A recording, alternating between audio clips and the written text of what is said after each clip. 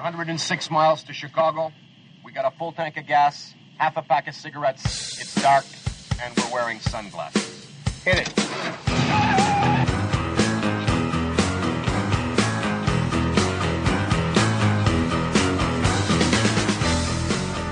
It's just awfully good that someone with the temperament of Donald Trump is not in charge of the law in our country.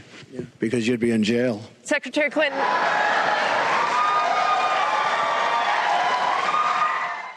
Is Bernie Sanders the biggest climate change hypocrite on the planet?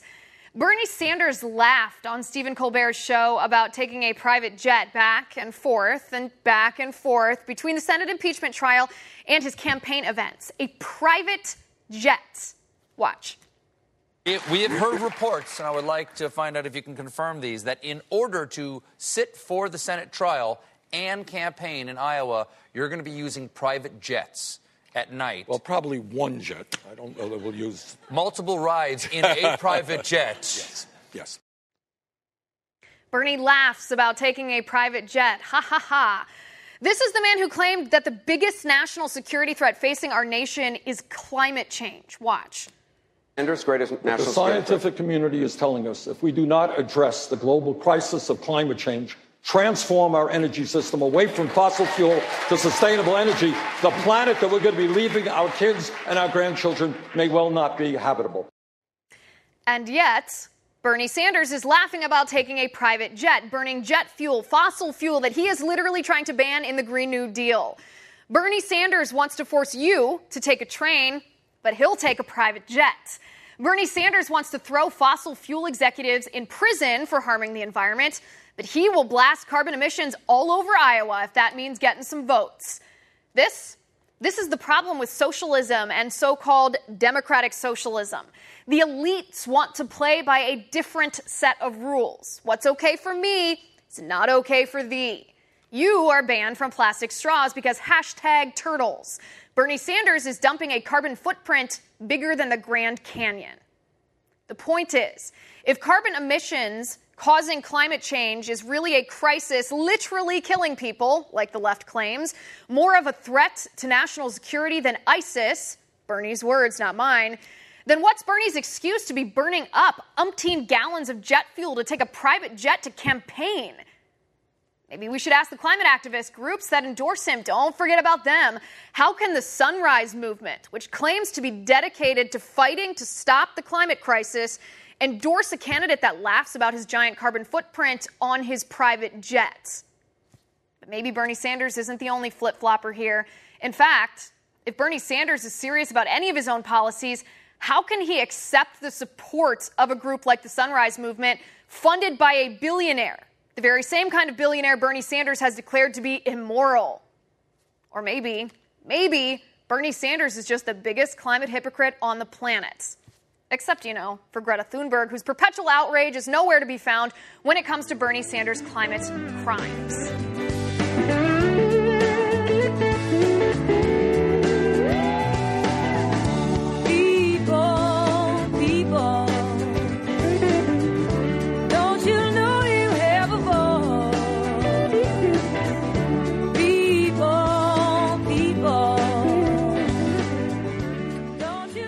Well, good day to you. This is Lou Benninger, and you're listening to No Hostages Radio podcast. And let's see. This is our 42nd podcast, and the date on this one will be the 18th of January, 2020. You know how you normally, or maybe I should say I normally, write the wrong date of the year. For something about 2020, there's something about it that somehow I'm not making a mistake like I do every other year. So 2020 may have really stuck with me with this 2020. It seems like there's something significant about this year, maybe other than just the numerics of it, 2020. But I've noticed that all these years, for about a month or so, I'm writing the wrong year down. But here we go. It's January 18th, 2020. 2020, and this is our 42nd broadcast. Welcome. If you're new, glad to have you, however you got here. So if you don't know about our website, you came here through a podcast source, and so you picked us up as No Hostages Radio. You can go to our website, and at one spot there, if you just want to listen over your laptop or something, at nohostagesradio.com, you can listen to 42 broadcasts plus 84 articles that I've written for the Territorial Dispatch, which is a conservative weekly paper here in Marysville, California, where it's printed. It's actually hard copy. It's on the internet at territorialdispatch.biz. You can read the whole paper cover to cover with all the ads. And it's kind of the alternative to other resources up here. And they do put out a hard copy. It goes out to about 4 counties up in this area. Let's see, Yuba Sutter, Nevada, Colusa, and maybe Butte some. So you can read the articles I write there. You can reach me at Lou, L-O-U, at nohostagesradio.com, or you could text me or call me at 530-713-1838, 530-713-1838. So that's sort of the intro for each show, just who we are, how you can get a hold of us, and all that sort of stuff. So we have 6 segments we're going to do today, and there'll be some clips in between that I think you'll find interesting. So if you ever have something you think I should cover, or you think I missed something, don't hesitate to give me a shout out. I get some nasty grams, not too many, but they don't really bother me.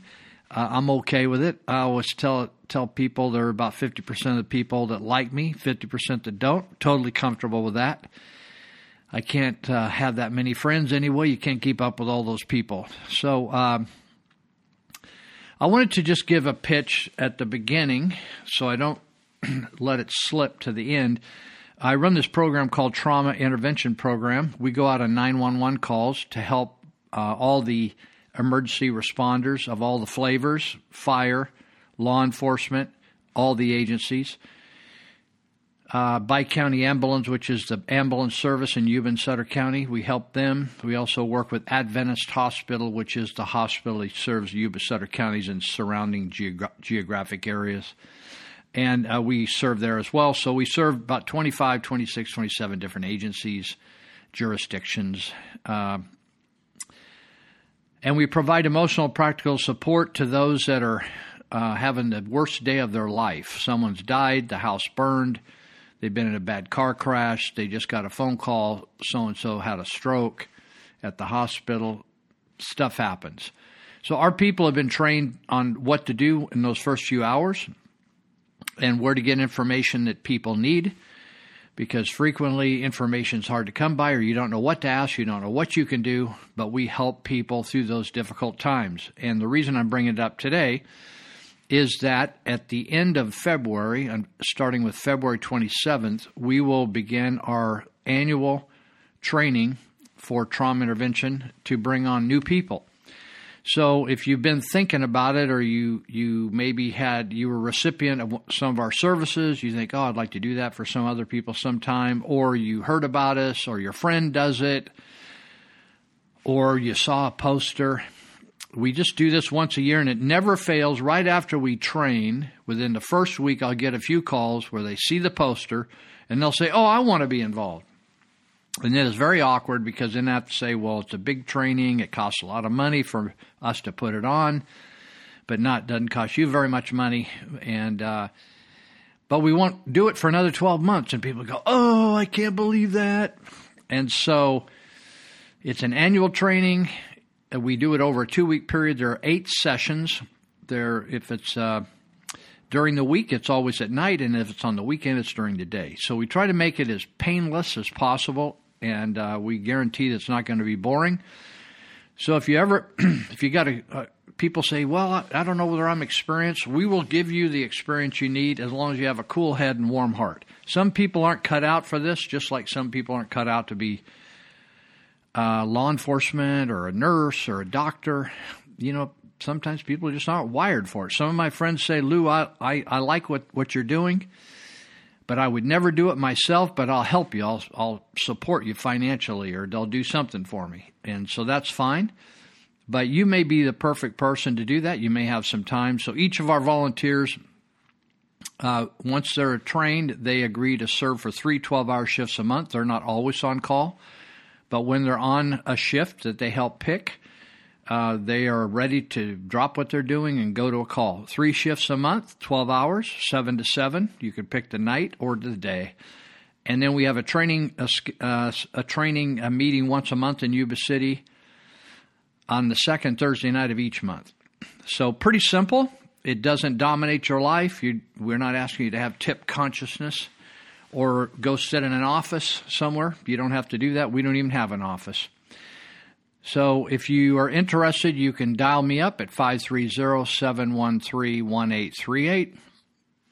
You can go to our website and check us out at yubasuttertip.org. yubasuttertip.org, and you could email us right off that site. But if you just dial me up, or text me if you want me to answer your questions, and I will email you a schedule of each of the dates. It's the 27th, 28th, 29th, May 1. Those are the first 4 days. And then it's May 3, May 5, March 3, 5, 6, and 7. And I can give you all the times for those as well. And a printed copy, I'll send it to you. Email or snail mail, whatever you prefer. So you can text me at 530-713-1838, or you can just call that, leave a voicemail. I'm not going to take a call while I do this show. And occasionally I'm busy doing other things, in a meeting, teaching or something, but I will call you back. I always get back to people. So, all right. I wanted to encourage you today. Let me just get over here to the right spot where I wanted to be. I wanted to encourage you, if you're not registered to vote, that you need to get registered to vote. Now, this year, they say that you can register right up, this is in California, right up to the time that you actually want to vote. You could actually register the day of the election.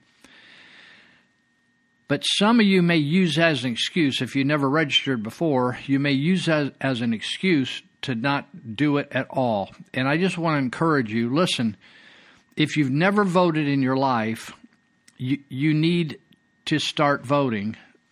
Elections have consequences. And if you wonder, how in the world did California get so screwed up? How in the world did whatever state you're living in get so screwed up? How did this country get so screwed up?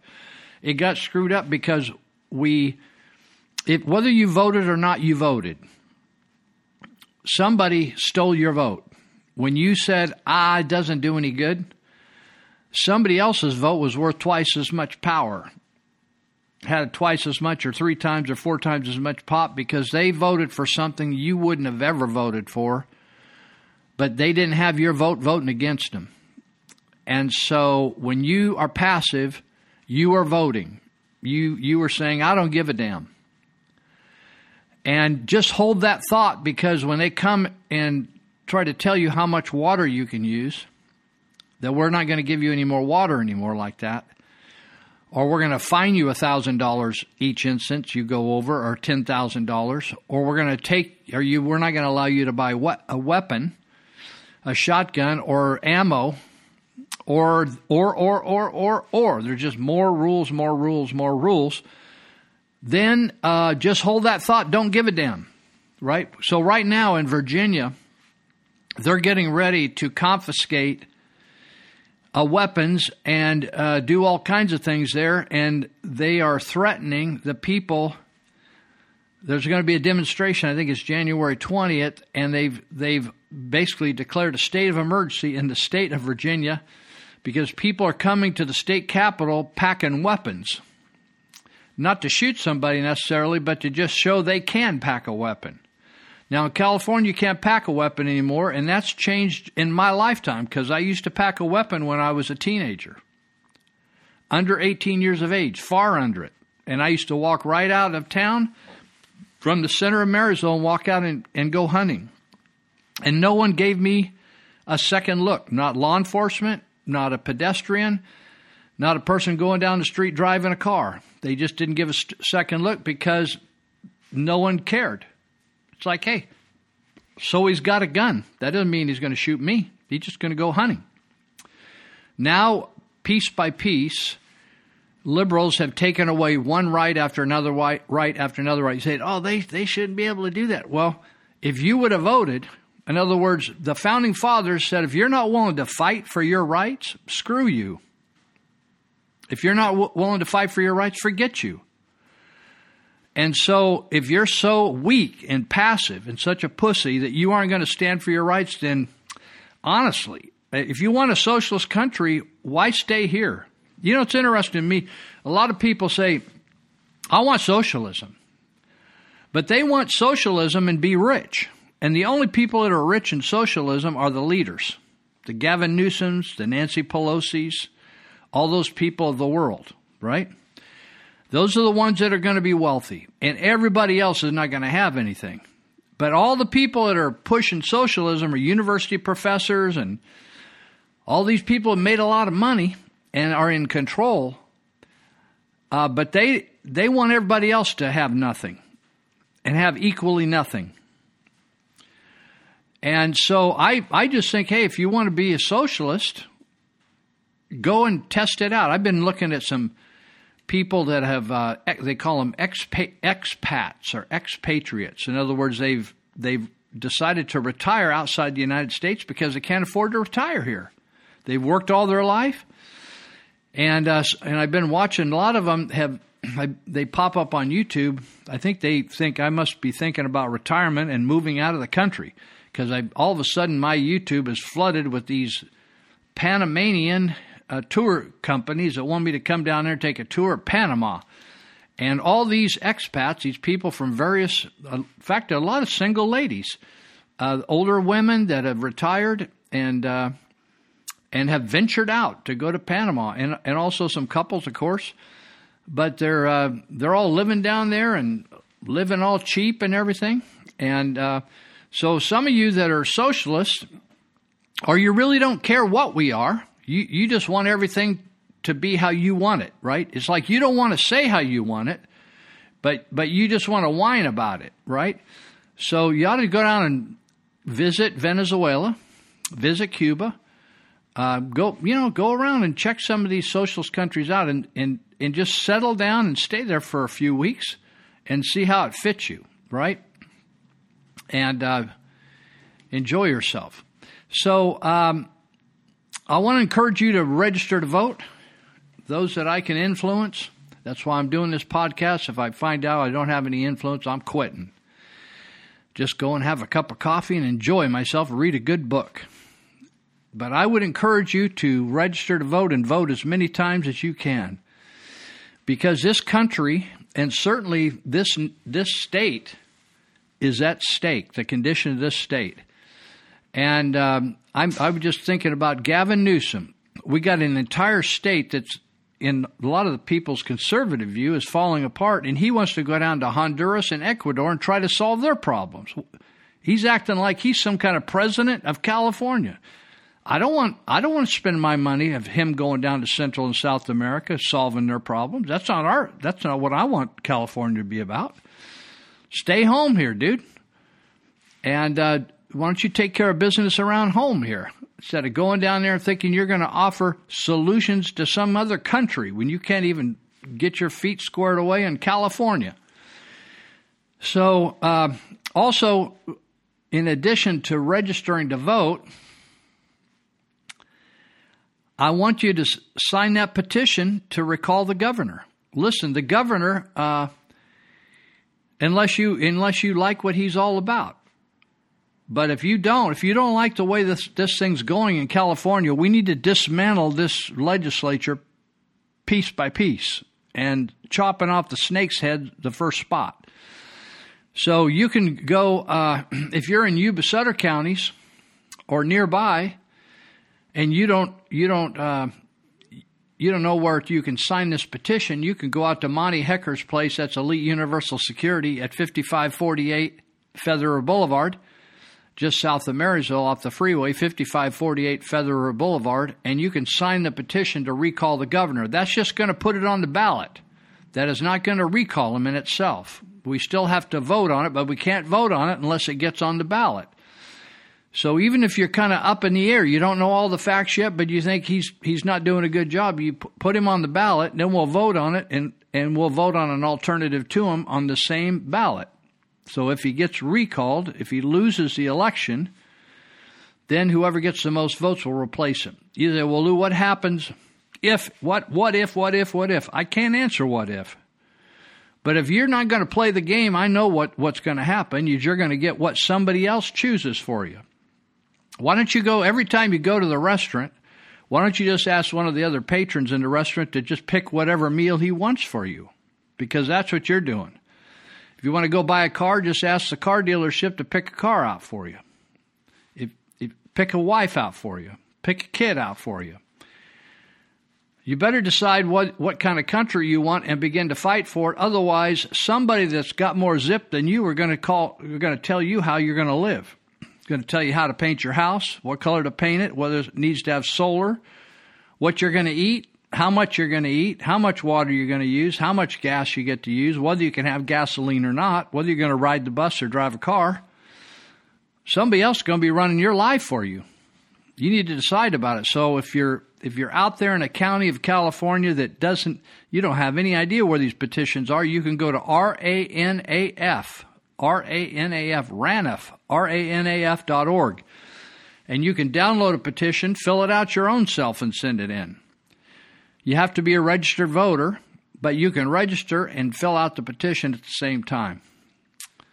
If you register to vote and you want to vote for a Republican, you need to register Republican. In the primary, you're only going to get to vote for a Republican if you're registered Republican. If you're a registered Democrat, you're not going to be able to vote on the Republican side. So if you want to vote for Sean Foyt for District 3 Assembly or Congressman to defeat John Garamendi, you got to be registered Republican.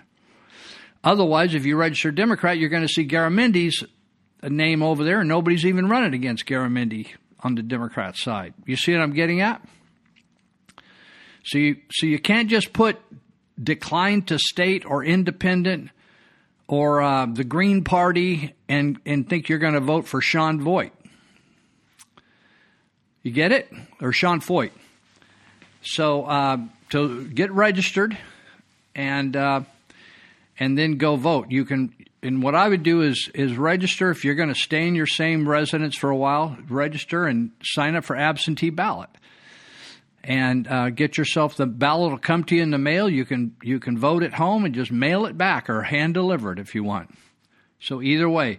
So RANAF.org will give you some ideas on where you can go sign that petition. Instead of just signing it, if that's all you can pull off, just sign it. But if you can take a petition with you and get your neighborhood to sign some copies of it and get it back in. Listen, we only have a few weeks left, and then we either get it on the ballot or we don't get it on the ballot. So please don't be somebody that just sits in the bleachers and watches everybody make decisions for your life. So we're going to take a break right now. I'm going to play you a clip about Cardi B threatening to move to Nigeria. I don't know where you think you'd move if you don't like the way things are going. I don't know whether Nigeria would be my first pick. So we'll be right back.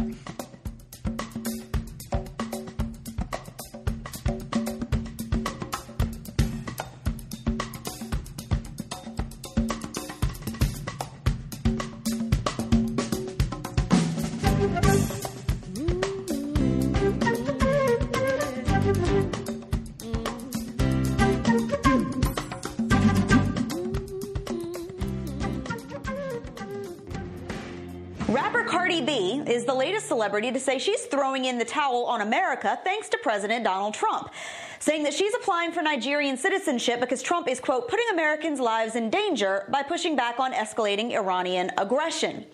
In a barely coherent tweet that ignores nearly every basic standard of English grammar, Cardi B tweeted this, specifically being from New York, "It's sad this man is putting Americans' lives in danger. Dumbest move Trump did till date. I'm filing for my Nigerian citizenship." She then asked fans for help convincing her husband, fellow rapper Offset, to move to Africa with her and their daughter Culture. Yeah, those are their names. You can't make this stuff up. Now, I noted that none of us actually care where Cardi B chooses to live, and that's assuming you even know who she is in the first place. After all, if celebrities actually made good on these kinds of threats, we would be rid of Barbara Streisand and Lena Dunham by now, but they've stuck around like a hemorrhoid. So no luck there. But now let's assume for a microsecond that A, Cardi B is serious, and B, that we give a crap.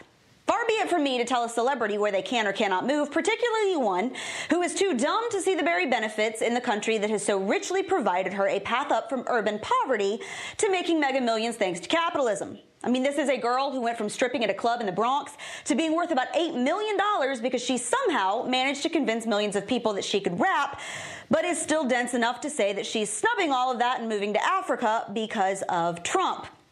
Now, it's worth noting here that Nigeria, which Cardi B thinks has enough of a leg up on the USA to justify transferring her citizenship, has just a couple of minor issues of its own, like, say, the violence and kidnapping of young girls by Boko Haram, mass poverty and malnutrition, government oppression and inhumane prison conditions, forced evictions, police brutality and torture, widespread domestic violence, the subjugation of women, forced child marriage, social inequality, crackdowns on free speech, and that pesky mass genocide of Christians that no one in the media ever cares to mention.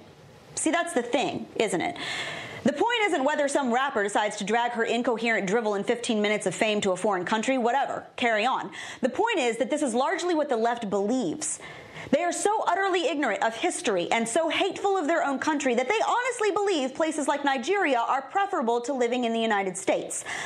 Celebrities who've made millions thanks to capitalism, students who've benefited from accessible higher education, women who've enjoyed full freedom their entire lives, people who have no idea what it's like to starve half to death or flee their homes in the middle of the night or have to fight their own government just for the right to open their mouths, all lining up to slam the freest, most prosperous country in the history of the world, where you can go from public housing in the Bronx to a penthouse in Manhattan and trade all of that in for tyranny because Orange Man bad?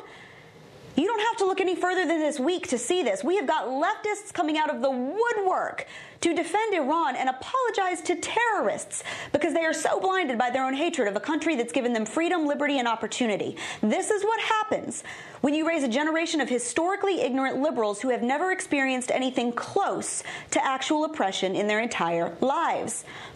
But, you know, hey, the silver lining? At least we've finally found a solution to our immigration crisis. All of you guys can just get in line behind Cardi B and hand over your citizenship, and we'll give it to one of the hundreds of thousands of people who would die to get just a tiny piece of what you have here. Thanks for playing. Bye-bye.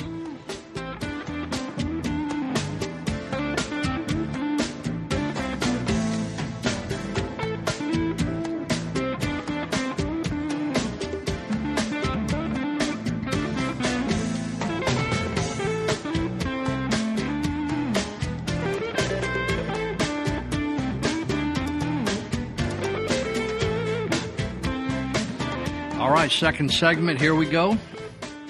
Hey, I want to give a shout out to Sutter North, the medical foundation. They put on a free seminar or half-day seminar or conference on trauma and caregivers that are helping people that are traumatized and how to take care of yourself and understand more about trauma. And so they had a really bright lady come and speak, and they wanted me to come and speak because I run this trauma intervention program. At the last, they wanted me to speak at the very end and tell a little bit about trauma intervention for 15 minutes. I thought, wow, it's a Friday night, last 15 minutes of people's day, Friday night, people that theater is going to be empty out there.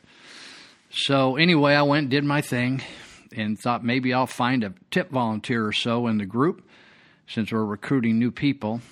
And so when I got out there and I talked a bit and then was trying to land the plane, Ada, who runs the Sutter North bereavement operation over there for children and adults, I call her Ada Terry. I think she got married and changed her name, but I know her by Ada Terry. Ada came up and gave me a plaque and a big old basket full of goodies and thanked me for the work that I'd done in the community in various ways. But I just wanted to thank them. It was a total surprise to me. I looked up in the audience, and there was more people than I thought would be there. But most of the people, I think, just came because it was sort of a setup. And so I want to thank everybody that came out to just say thank you or hello or attaboy or whatever they wanted to do, support me. And that was very kind of them to do, and really kind of Ada, and very I have really high regard for Sutter. I have high regard for the medical people in the area generally. I've worked with them for a couple decades, particularly Right Out, and then now it's called Adventist Hospital. Worked with them very closely for 25 years, but worked really close with Sutter North Health Foundation, I guess they call it, Sutter North.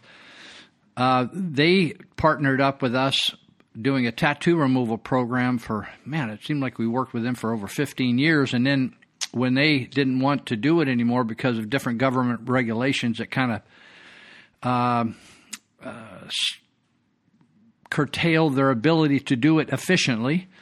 There were more and more government regulations on how to do a tattoo treatment for them as a surgery center, so they were going to say, we can't do this anymore the way we've been doing it. It's too costly. The government's making it prohibitive to do these very low costs. We're doing almost a no-cost tattoo removal. So Sutter North ended up donating the equipment to the church I'm affiliated with, which we partnered with Sutter North to do this tattoo removal. And so Dr. Cassidy did the removals, and Sutter North provided the surgery center, and Glad Tidings did the administration. So they donated this equipment to Glad Tidings a little over a year and a half ago. And so Sutter North... it was a huge gift. It was a very expensive piece. Laser or tattoo removal lasers are very, very expensive, and they are very touchy, very, very sensitive equipment, and to get them tuned up or repaired is very expensive.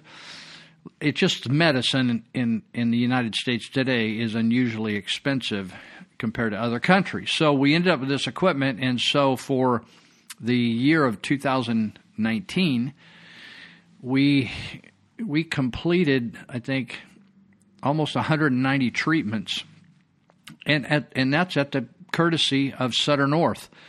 So Sutter North, they haven't been up here forever, but since they've been up here, they've been a huge benefit to the community. And when they brought the child bereavement group up here, or that program here, it was if anybody had a child that was grieving the loss of a loved one, whether they were like 3 or 4 or 14, we would have to refer them down to Sacramento to go to bereavement groups like art therapy and all that kind of stuff. So now Sutter North started that here a few years ago, 6 or 7 years ago now, and Ada Terry is running that, and she's put a new set of wheels under that, and they are having a huge impact in the community, both in schools, juvenile hall, and for people that can just access their bereavement groups on Plymouth Street in Yuba City. So if you have a child that's gone through a loss, you could call Sutter North Hospice, and they will hook you up with a counselor and also with a bereavement group for your kids. And they are very, very good, and I'd highly recommend it. So Ada Terry was helpful in the little honor she gave me, and which I'm very grateful for, and thank her for that. And also Sutter North for their public service. They're nonprofit, and they really do a lot of, besides just taking care of people's medical needs, like this tattoo removal program is changing people's lives, and we're able to continue that on because of their gift to the Church of Glad Tidings. So I just want, on behalf of the church and myself and others that are benefiting from them today, thank you so much. So I was mentioning recalling the governor. And you can go to ranaf.org, or you could go out to Monty Hecker's place and also at Elite Universal Security and sign up right there. Once you pull in and walk in the front door, it'll take you less than 5 minutes, 3 minutes to sign up. If you want to register, if you're not registered, they'll register you right there. They're very helpful. It's a little office, Elite Universal Security, and in fact, I dumped off some petitions after hours. I think it was on the weekend after hours, and I dropped it off to their dispatcher out there. But during the week, during normal business hours, they have all kinds of secretaries out there, office managers. They'll help you, handhold you to get it done, and they'll be a great help to you. So I wanted to say, let's see if I can find this. San Francisco, I just saw this. I'm working on two different files here because one article, they kind of match each other, the two files about San Francisco.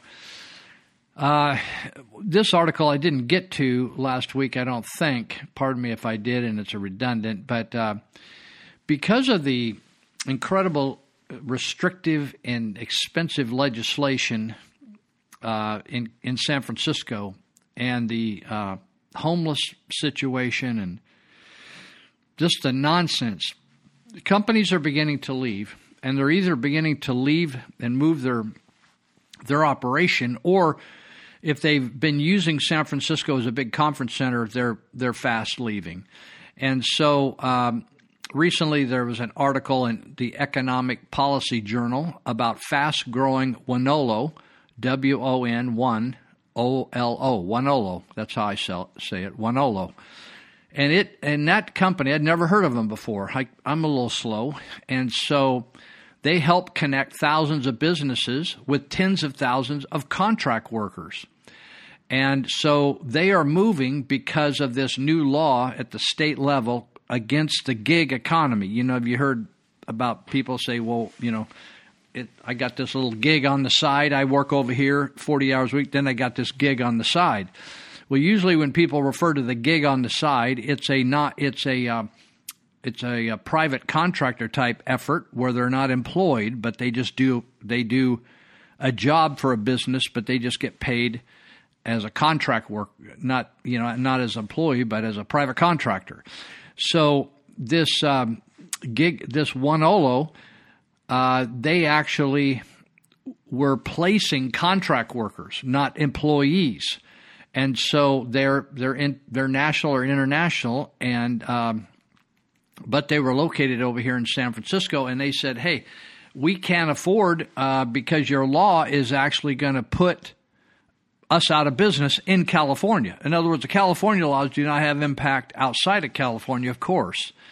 So it says what Wonolo said is because of the new California state legislation known as AB 5, went into effect January 1, requires companies to reclassify a wide variety or category of California contract workers as employees. Now, if you work for Lyft or Uber or any of these transport operations or many, many different types, there's lots of courier services that do medical courier work, that deliver mail. All those people are now having to become employees. And truckers, it's going to kill the trucking industry. There's all kinds of lawsuits about this, but Wonolo said, we can't take a risk. And Wonolo co-founder named Young Kim, I think he must be Korean, stated in an email December 17th to his gig workers, he says, given the limitations of AB 5, we anticipate that we may be able to allow businesses to post jobs in California. We may not be able to allow business to post jobs in California as of March 31, 2020. This means you'll see a significant fewer jobs on Wonolo in California. We have not made this decision lightly, but have done so in order to protect businesses from any unnecessary risks associated with the new legislation. So, Wonolo is an on-demand gig worker service that matches contractors with warehouse, retail, janitorial, and other blue-collar hourly positions posted on its site. It's just the way the private enterprise economy works. If government tried to manage this, we would go broke and be suffering overnight. So it says we don't want to be in a position of being the AB5 policeman, the worker for Winolo said. Her company does not have the time or the bandwidth to review thousands upon thousands of job listings to see if the work is for a contract position or a permanent position. So now those thousands upon thousands of listings for Californians will be gone. So let me go over to my other article that I found this interesting. This last week or so, the J.P. Morgan Healthcare Conference, you remember we talked about the Oracle conference that got canceled, and they moved their whole operation, which had been going on for 2 decades. Oracle is a Bay Area giant computer company, Oracle Corporation. Some people have made millions of dollars when they got on the ground floor there. But they've been having this conference, their annual brain expanding conference that meant about $62 to $65 million each year to San Francisco. The conference was a week long or 5-day, 3-day, something like that. And Oracle said, we just can't do this anymore. The hotel rates are 3 times what they are, 2 to 3 times what they are in Las Vegas. It's unsafe streets.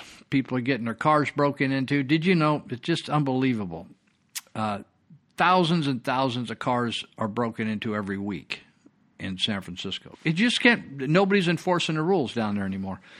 So anyway, they moved, and it's costing, 60-some thousand hotel rooms that now will not be purchased. Well, now we have J.P. Morgan Healthcare Conference, which is a big conference, been there for years, and they are complaining. And so one guy has tabbed San Francisco, the Bill Clinton of cities. The Bill Clinton of cities. And the reason is Bill Clinton is sort of the icon of a person that's really talented and really bright, but has no character to match up with it. Now, you see this like in sports all the time, where you have this fantastic athlete, but he rapes women on the side, or he beats them up, or he snuffs cocaine, or he beats people up in a bar because they get mouthy with him, right? And so he's got a tremendous athletic skill, but he's got a horrible character. His character, or he spends at the end of his 10-year career, he's broke, right, after making like $10 million a year or something. And so what we have here is Bill Clinton, who is basically a gigolo or a whore and a jerk, a liar. He's just a loser, right? We're talking about his character. But in terms of his ability, his speaking ability, his intelligence, he was a Rhodes Scholar. In terms of information and trivia, this guy's got it down, right? Plays the saxophone. His brain, he's got a good brain. What he doesn't have is a good character. The guy's a serial molester. He and Epstein are buddies, right? The only difference is Epstein came to pass, and Clinton hasn't come to pass yet, which is a shame sometimes when you think of all the people he just continues to abuse.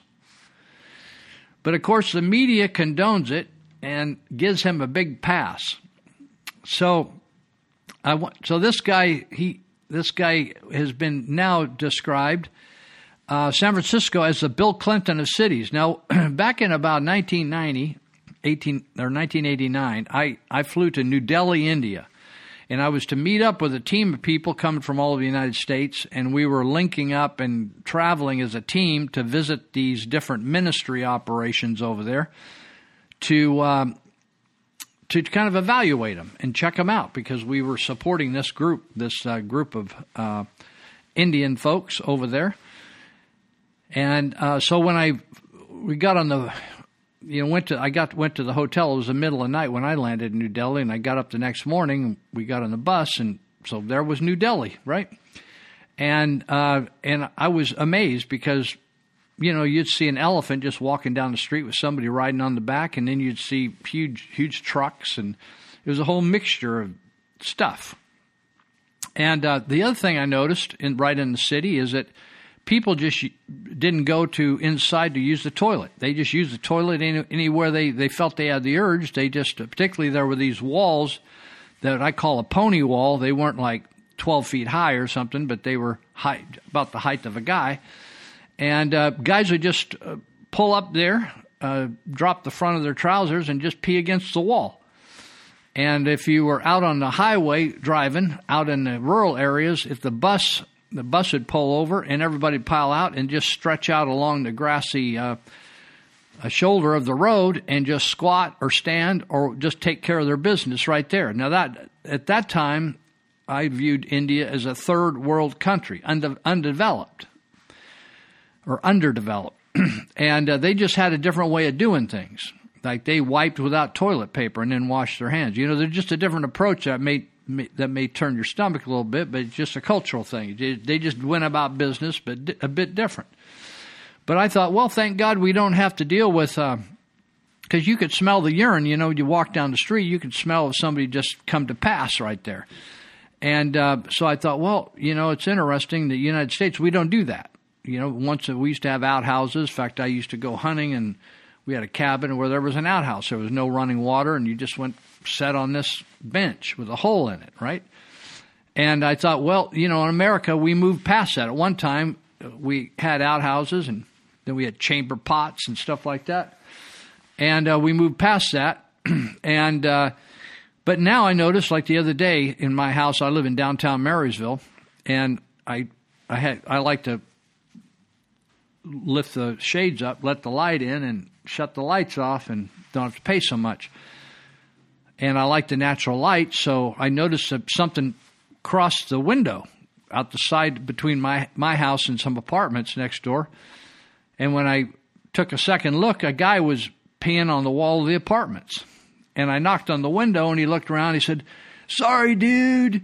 I really had to go, man. I'm sorry. And then he took, zipped it up and headed down the street. So, and then the other day I saw a guy just standing taking a pee right by Walgreens.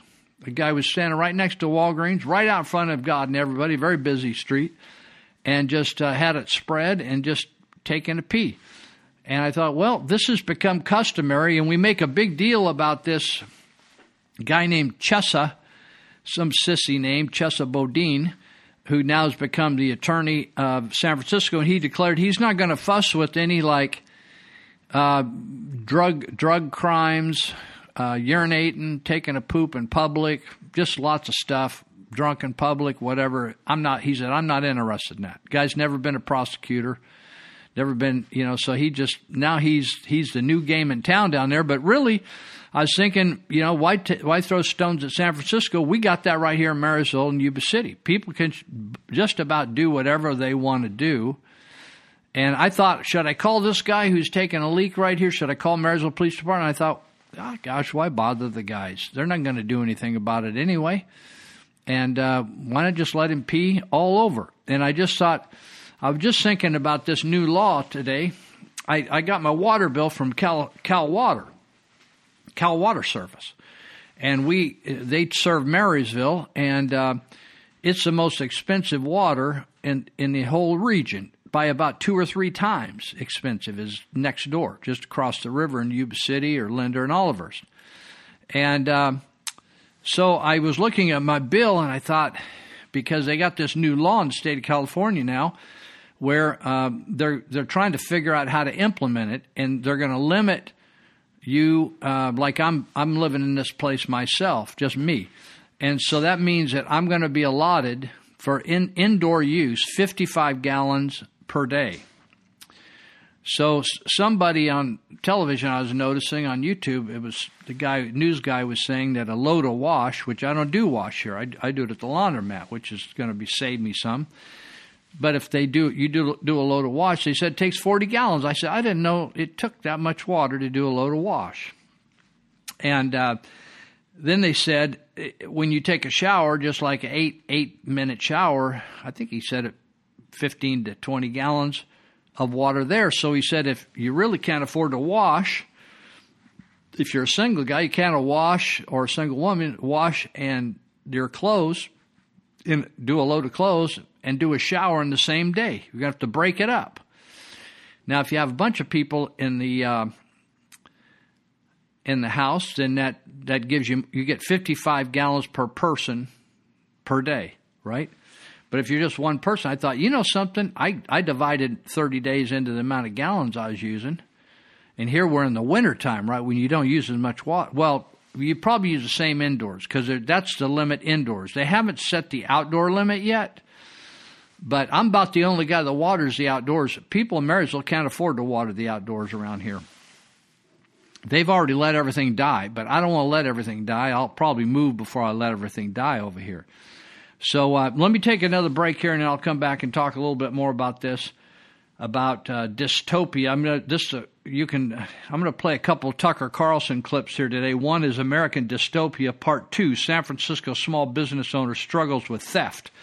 That's happening around here. People are just walking in, picking up stuff off the shelves and flipping people the bird and walking out because nobody's prosecuting them because the DA isn't interested in anything that's under $950. It's just a misdemeanor.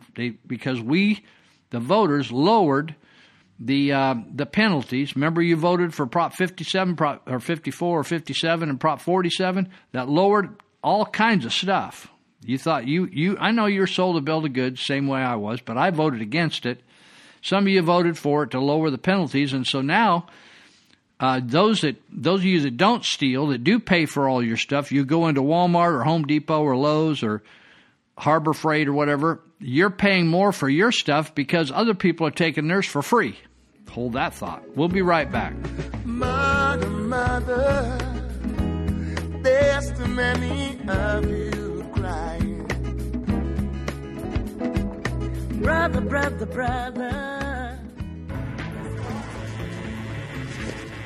In the city of San Francisco, one of the prettiest places in continental United States, law and order has been effectively suspended. Thanks to left-wing prosecutors, so-called quality-of-life crimes essentially no longer exist. People camp on the sidewalk, defecate in public, use drugs in broad daylight, all without penalty. That's bad enough. But even crimes with clear-cut victims are on the rise, in some cases out of control. For part 2 of our week-long American Dystopian series, we spoke with a local business owner in San Francisco, someone who's struggling to run a store where customers can steal with impunity. Here's the conversation. Get the f*** out of here, you ass. This is a day in the life of Gilles Desaunier. I've been here 42 years before you're f***ing born. F*** off. Over f*** you. Get your high prices, rip off the store out here. Who runs a grocery store in San Francisco's South of Market neighborhood. See how it gets? How often do people come in and create problems in the store? Every day. Every single day. It's not an exaggeration. While the interview was underway, customers were filling their pockets with merchandise and just walking out of the store. Is shoplifting an issue? No, yeah. They decriminalized petty theft in California. So it happens every few minutes. Literally in our store, probably 15, 20 times a day. 20 times a day? Oh, yeah.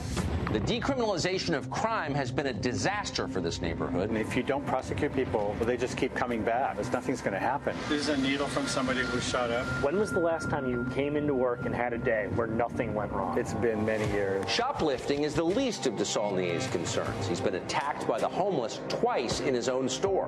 One woman bit him when he asked her to leave. And she grabbed it, and she just bit into my arm, and she dropped her weight. I freaked out. In today's San Francisco, those who follow the law are helpless, while criminals reign supreme.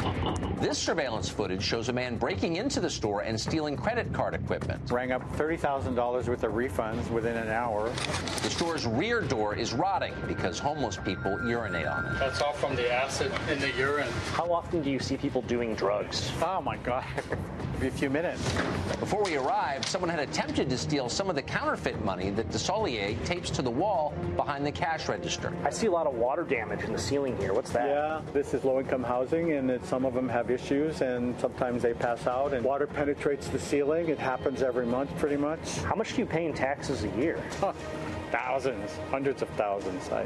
It's a lot. Why are you still in San Francisco with experiences like that? Well, because you make investments in businesses and your homes, and you buy property, and you can't just pick up and leave. I live here. You know, I live a block away. F you. Right over there. F you. Maybe he should. By the end of the interview, Desaulniers was on the phone with the police department. The man accosting us outside was blocking the store's entrance. Then you have angry people across the street who can't afford it because they're living in poverty. Whose fault is that?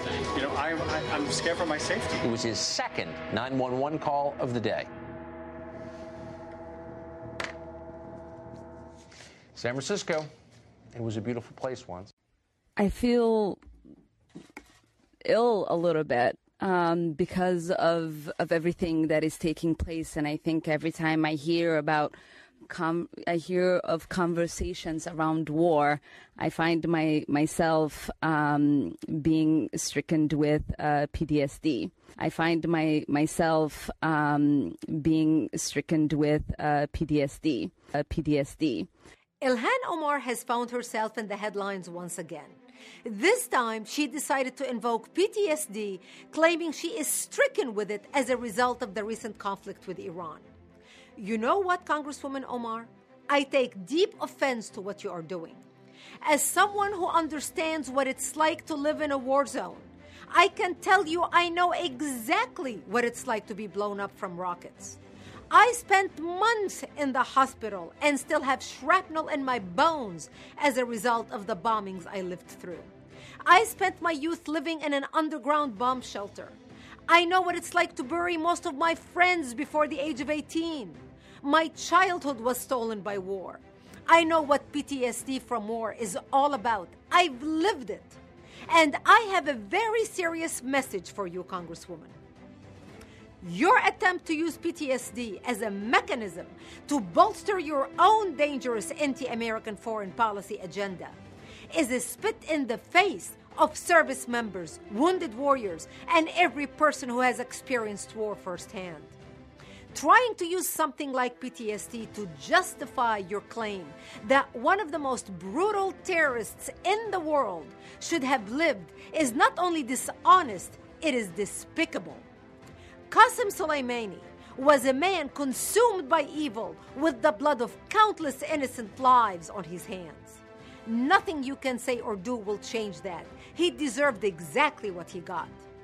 And while you gripe and complain about America, people like me and our brave military, people who have actually suffered due to war, are out there fighting tooth and nail for our country.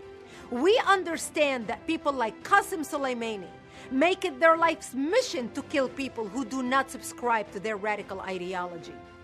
I will always proudly stand by our flag, our president, and our exceptional nation to make sure that religious extremism, drivers of global instability, and threats to freedom and democracy are appropriately dealt with. I will always stand up for the country that saved me from the war-torn Middle East, not the terrorists who drove me out. So please, Ilhan, instead of using PTSD as a device to position yourself as a victim, use it to condemn the evils of anti-Semitism, terrorists, and their sympathizers like the Council on American Islamic Relations. You could have become a voice for freedom, Ilhan, but instead you decided to become a tool for the radicals that have destroyed both of our home countries. Shame on you. 'Cause I'm gonna make my world a better place. Gonna keep that smile on my face. Yeah, I'm gonna teach myself how to understand. Gonna make myself a better man. All right, third segment, here we go. So I was talking about San Francisco being the Bill Clinton of cities. And so what we've essentially done we've lost our minds. And what we used to think was good is now bad. What we now what we used to think was bad was now good. What we used to think was up is now down. What we used to think is down was now up. So now what we used to escape in countries like Mumbai, which used to be called Bombay, and Manila, Philippines, Mumbai, India, Philippines, Manila, where there would be feces on the street. People would actually walk down the street with masks or handkerchiefs with maybe some scented oil on the handkerchief because of the funky smell. There was a third world smell. About the only place in Marysville you can pick up that third world smell is the sewage backing up down around 10th and Yuba Street. You can get a whiff right there. You don't need to fly to the Philippines if you want to go on a trip to third world country. You just need to go down to 10th Street at Yuba, where the park is there, and there's a manhole right there where there's a whiff that normally comes out of there because of the sewage screw-ups in the city of Marysville. There's a couple places in the city, but you can get a good whiff, and that'll save you paying $1,000 or $800 round trip to the Philippines or, say, some other third world nation. But actually what we've now done, after we led the world in cleaning up sewage and cleaning up different kinds of transmittable diseases that transmit themselves through garbage and feces, and we got all the feces and the urine going down into the sewer and processed and cleaned up the water, and we fined cities $10,000 a minute or something like that when they're dumping water back into the river, and it's not perfect. But now we allow homeless people just to shit all over the world and pollute the, I just read where Reno's river is being polluted by homeless people using it. And so what we have now is we're returning to become a third world nation. Now, not only in terms of sewage, but in terms of high rises and modern highways and waterways and beautiful stuff. Now we've been surpassed by a lot of these countries that we just took off and left in the dust. And now they are actually, like if you go to Hong Kong today, if you looked at Hong Kong in the 1940s, you think, whoa, this is like rough over here. Now you go to Hong Kong, we don't have a city in the United States to match Hong Kong. You need to fly over there. You could probably fly round trip on a good day for $500 at the time of your life. Take a short hop to Vietnam, enjoy it over there, or Thailand. But you'll see, it's just in a quick glance, you'll think, oh, baby, we are like in the 1800s in terms of modern technology compared to Hong Kong. And what happened to us? Well, we are asleep at the wheel. In fact, we got the spirit of stupid. We swallowed a stupid pill somewhere along the way. And now we have a city that is looking more like Mumbai than San Francisco. And so this Steve Ubl, UBL, Chief Executive Officer of the Pharmaceutical Research and Manufacturers of America, that's a mouthful, which represents the world's largest drug makers, right? Steve Ubl, he says it comes up with our members every year. It gets worse and worse in terms of concentration and cost. He said the situation here in San Francisco is outrageous. So what they're talking about is many of the people that come to thousands that come to their conference. It's an annual conference and everybody knows where it's going to be. It's become historic.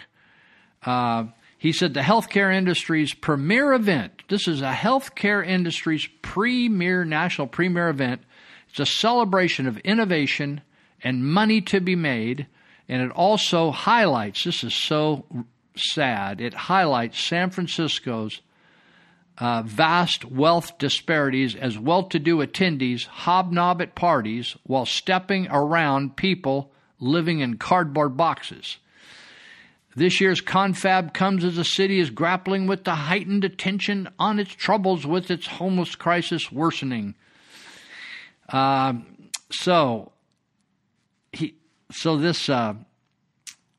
trying to get down here to figure out who's talking to whom. So it's talking about that Oracle Corporation, they have this what they call the Open World Conference. It's the newest and best of all kinds of technology.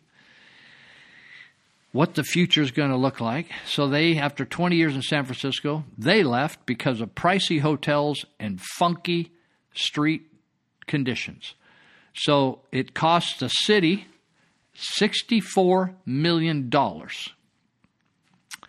So John Price, CEO of Graphex Incorporated, it's an Aurora, Colorado-based genetic engineering company.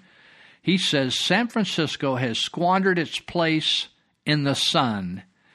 And he says San Francisco is the Bill Clinton of cities. It squandered itself with its flaws, its character flaws. So this conference, the J.P. Morgan Health Conference, attracts 10,000 people. Is that amazing? 10,000 people. And they're talking about packing it in as well. So this one guy, hold on here, let me see if I can. So the guy that wrote this article, for anyone traveling to San Francisco in the near future, here's a tip. In addition to looking up which restaurants and attractions you want to visit, it might not be a bad idea to take a look at the shit map. And so we have a shit map in San Francisco now that shows where the most recent hundreds of piles and where the concentrations are throughout the city. Now you think, well, it's one thing, have you ever, it's been a while since I stepped in a pile of dog feces, but it's never a delightful experience whether you stepped in it or somebody else stepped in it, and then they walk into your house and you think, that smells funky. Who's got it on their feet, right? So now what you do is you end up stepping in that while you're going to a business meeting or somewhere, and then you got to figure out how you want to get it off your feet, which is another funky thing. But the worst thing is that the health scientists tell us that when feces dries and then is blown about by a windy city, that feces dried is also infected and can get up into your nostrils and cause a problem as well. And so feces is loaded with bacteria. Did you know that?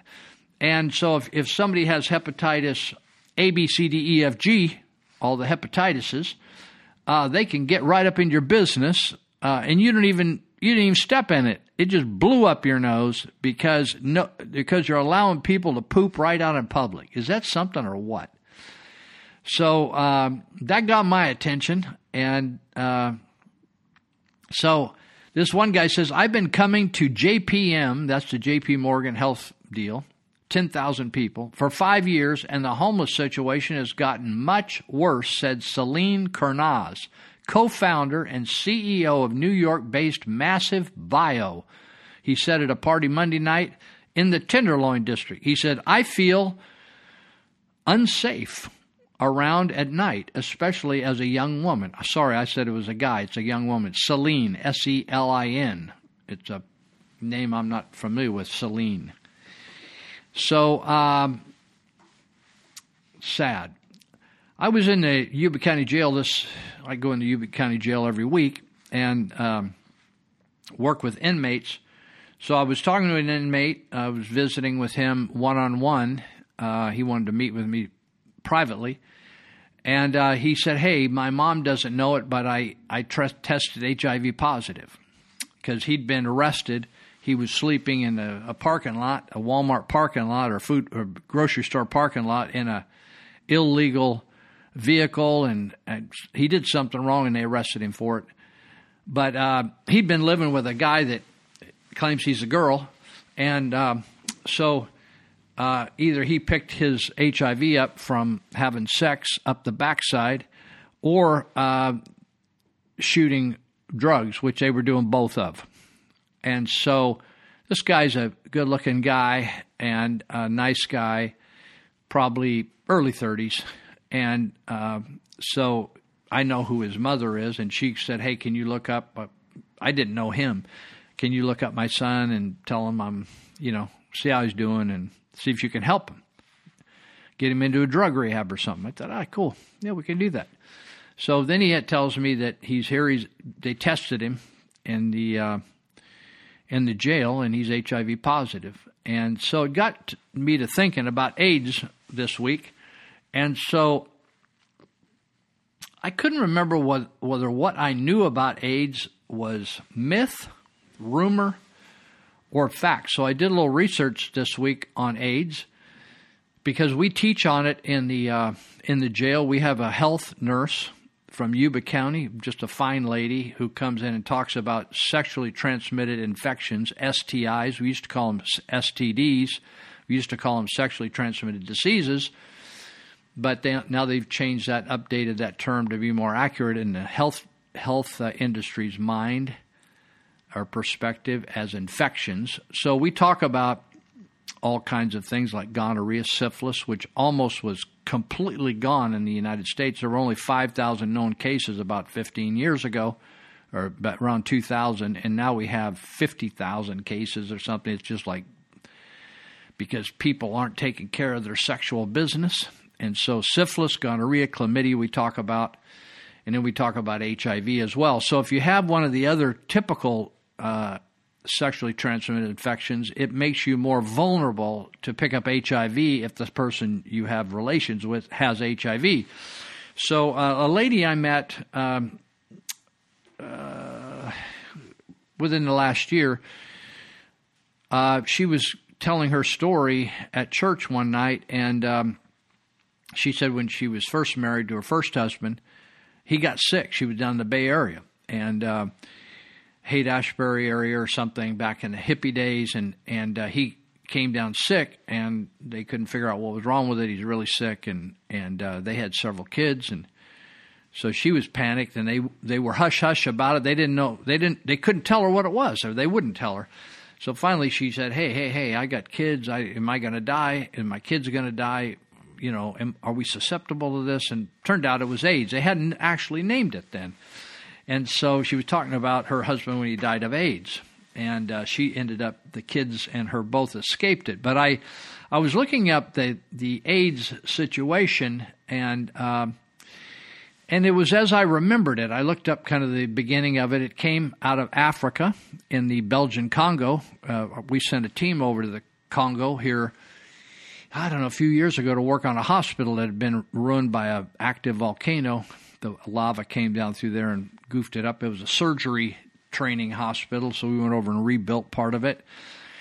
And it's just been Congo's been a rough place for years. There's been a lot of effect. There was a civil war going on. We had people down there. They heard gunshots all the time, and it was difficult getting people into the country by plane.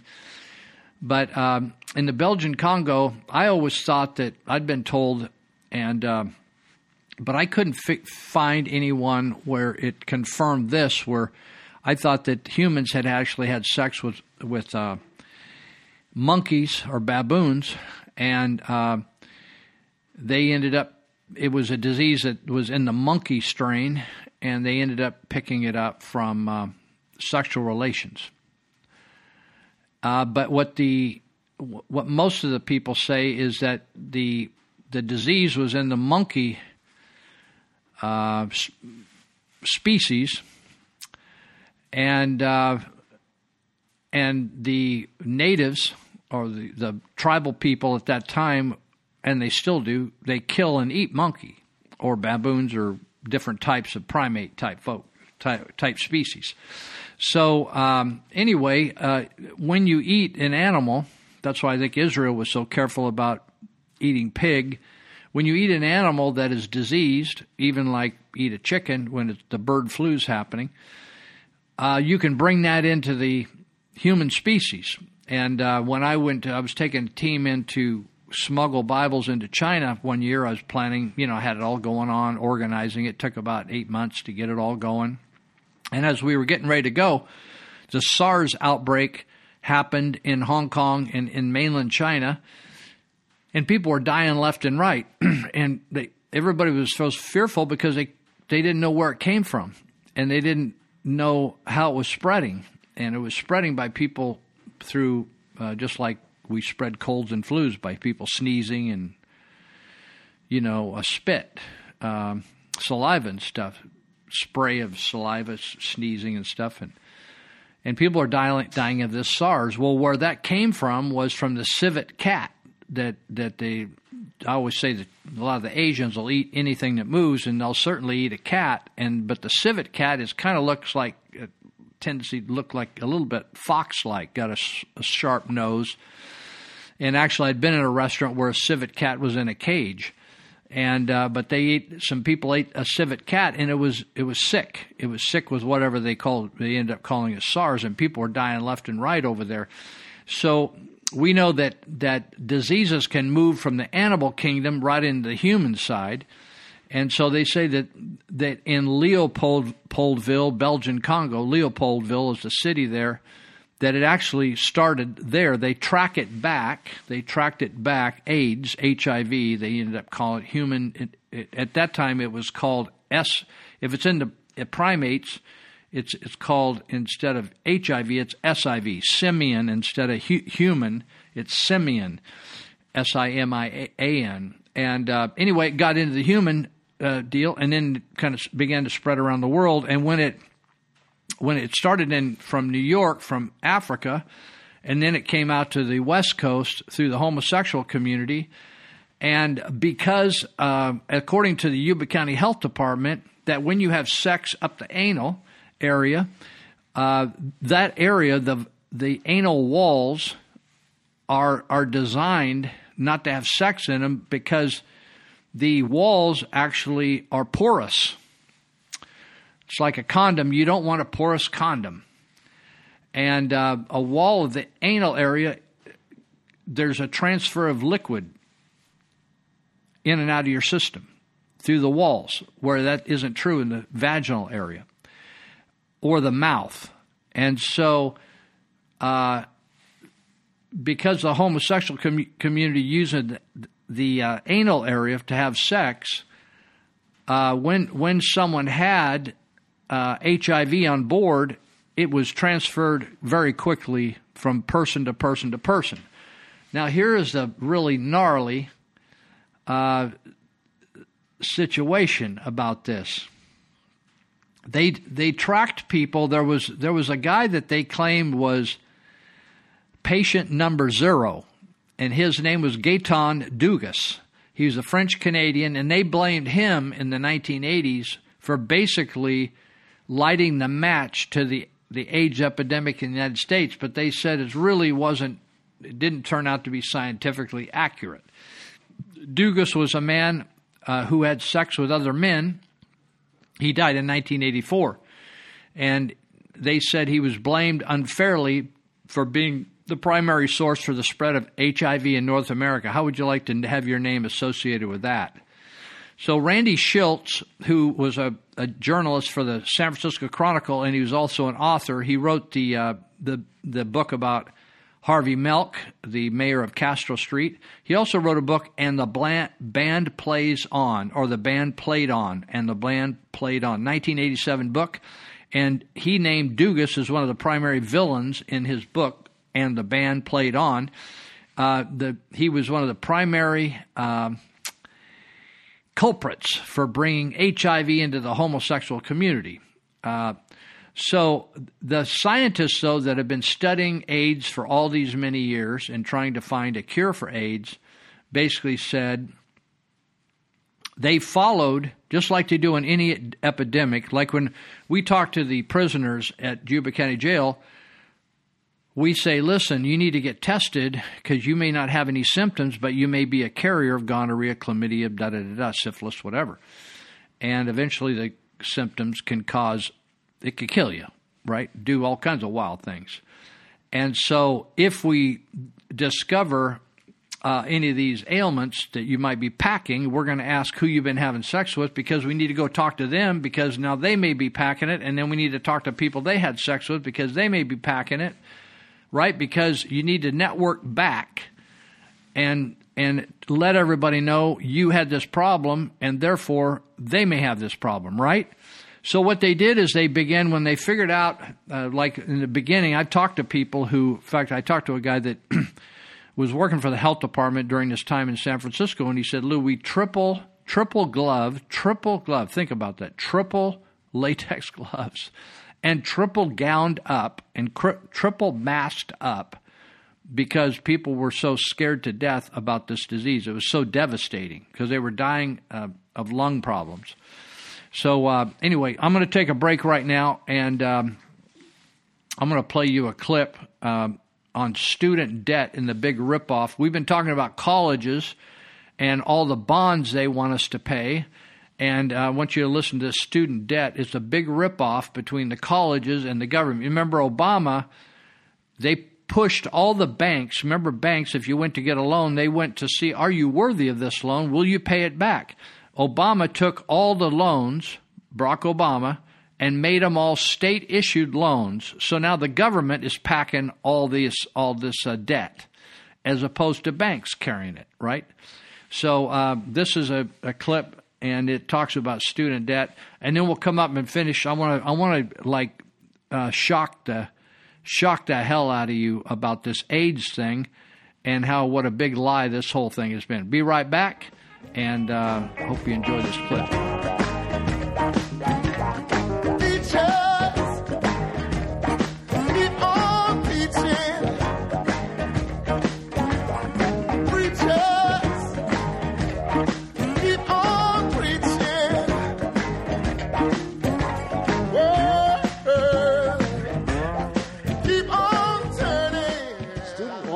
Keeps growing.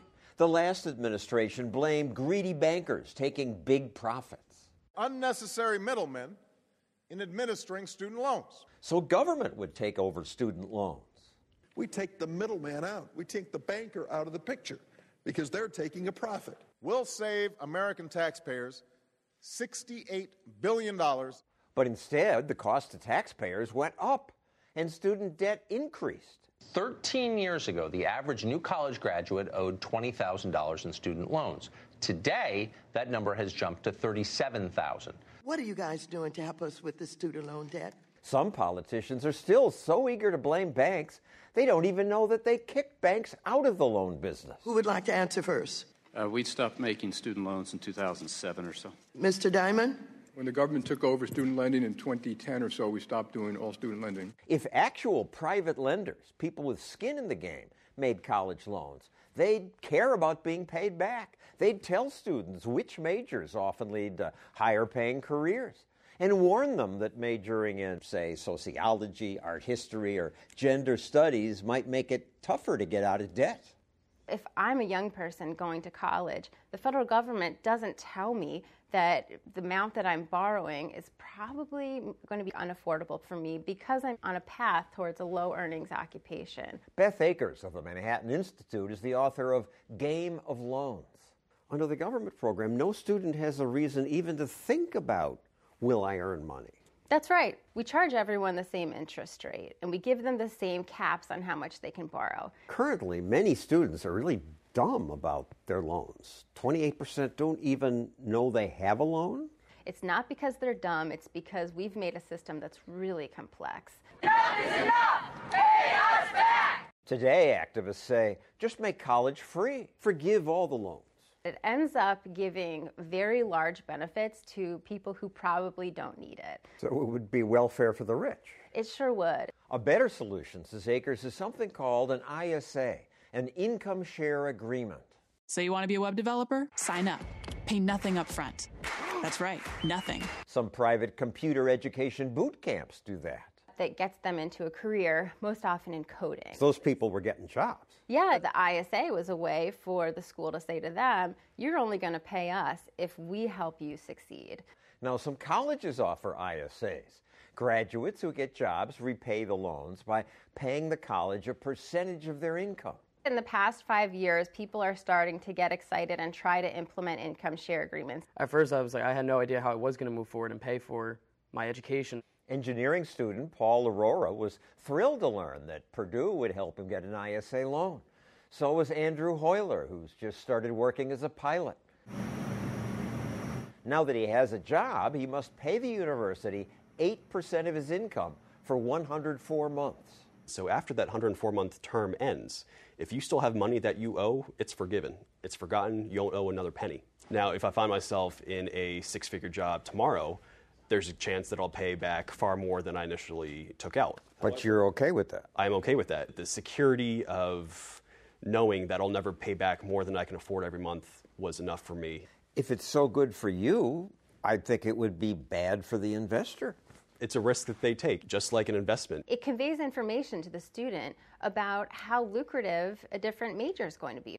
English majors must pay 4.5% of their income for 116 months. Math majors pay 4% for just 96 months. Some people think that's unfair, but really that's just a way that they can recapture the amount of money that they've put up in the first place. This is new, useful information about what professions pay.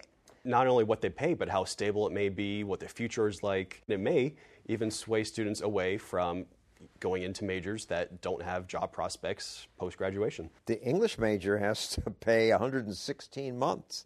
Your loan is over 30 months sooner. It's definitely something to look forward to, that I can stop paying people quicker. We should think about investing in students the same way that we invest in startups. Share equity in their company. Basically put the students in touch with rich people. It may be that there are rich investors feeding money into that fund, but it's not an individual connection between students and investors. We don't know who the investor is, but I'd love to, give them a hug or buy them a beer or something. Institutions are saying, hey, if I'm operating as the middleman, in a sense, I can make sure that no one's taking advantage of my students. Still, some call ISAs predatory. This is like indentured servitude. You're locked into paying for all these months. And if you're graduating and you don't have a job, you're not paying anything. So where's the servitude in that? It's a brand new industry. The public's still learning. The investors are still learning. They really care about the students. It is a win-win situation for everyone involved in it.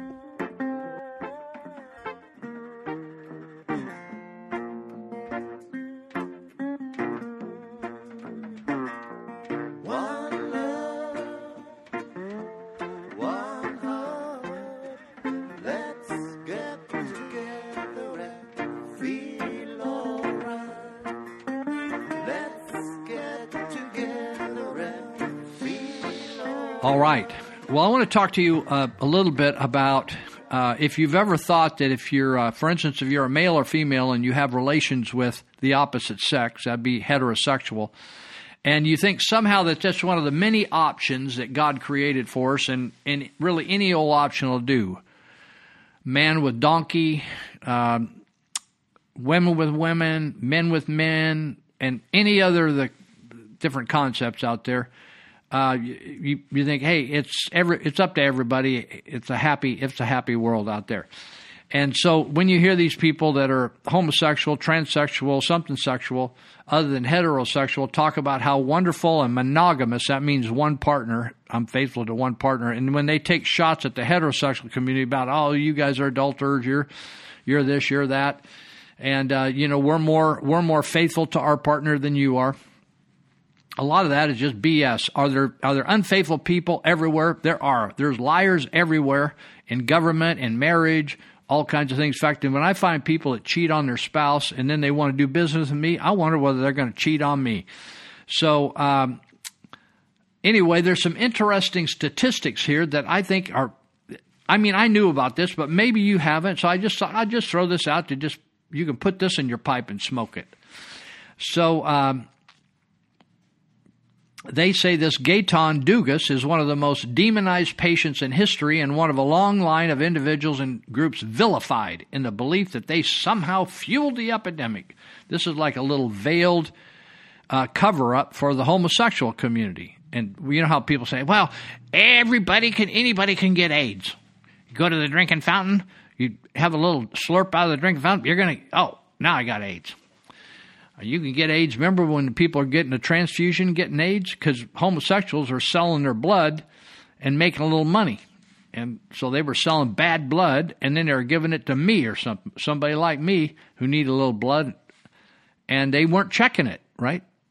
And so the system said, oh, yeah, we got good blood. Come and see us. Number one blood supply. They were giving away AIDS blood.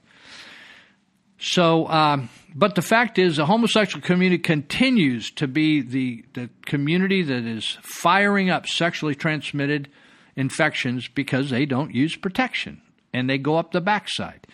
And so syphilis, You think syphilis just happened, just boom? It's just like, oh, well, just, we have no, it's like climate change. Oh, yeah, I'm sure it's a person's fault. Well, but when it comes to AIDS, oh, no, it can't be a person's fault.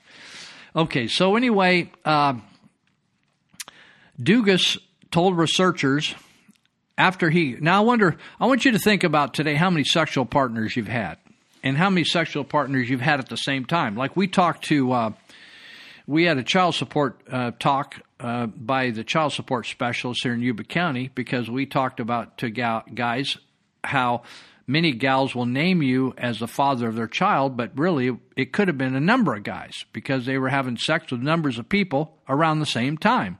But you didn't know you're getting cheated on, et cetera, and then it comes up in an argument later on in your relationship like, well, you may not be the father of this kid anyway. So we were talking about getting DNA tested, which they'll do for free out at any health department to determine paternity. That means for you out there in Lyndon Olivers, who actually fathered this kid, right? And you may have had sex with her, but maybe you were firing blanks. So Gaeton Dugas, who died, a homosexual loaded with AIDS, he said he didn't have 3 or 4 partners in his lifetime. Remember, I told you or suggested to you to think through all your partners, how many partners you had as a heterosexual. Because they want to say that homosexuality is no different than heterosexuality, right? And so you see these. I remember Wilt Chamberlain, remember the basketball player? I think he bragged that he had like 10,000 women or something. I thought, and he had time for basketball? That's a lot of action right there. But I had a guy that got converted one time, started following Jesus. He was actually a Native American, and he worked as a smoke jumper or firefighter, jumped into fires. And I said, hey, and he'd been homosexual, and he had AIDS. He had HIV and had active AIDS. And I said, hey, can I have breakfast with you? I want you to educate me on the whole deal. And so he was the first guy that ever talked. His name Joshua. He was the first guy that ever talked to me and said to me how he had sometimes 4 and 5 partners in one day. I want you to think about that. 4 and 5 different sexual partners in one day. And I said, man, how'd you pull that off? Like, you don't even know the people? He said, no, you don't even build a relationship, man. You just go say, you want to do this with me? Like there were spots where you'd link up with people. In fact, Riverfront Park used to be one of the key spots where they'd link up. And down here between Marysville and Yuba City. And he would say, we just go to a spot that other people would go to, and it was already, everybody knew about everybody, that all you want to do is have sex, and you didn't even need to know the person's name, and you'd have a go-around with them. And so he said he'd had at least over 500, thought, encounters. Well, that was the first time I ever thought about all these sexual encounters. So if you're having all these sexual encounters, you're picking up all the people they had sex with, right? If they're passing around any kind of a bug. Well, this Gaeton Dugas, he told the scientists that, because they were trying to figure out, hey, dude, we need to protect people from dying from this disease. How many people do you have relations with? He said he had 750 sexual partners in just the previous 3 years, not in his lifetime.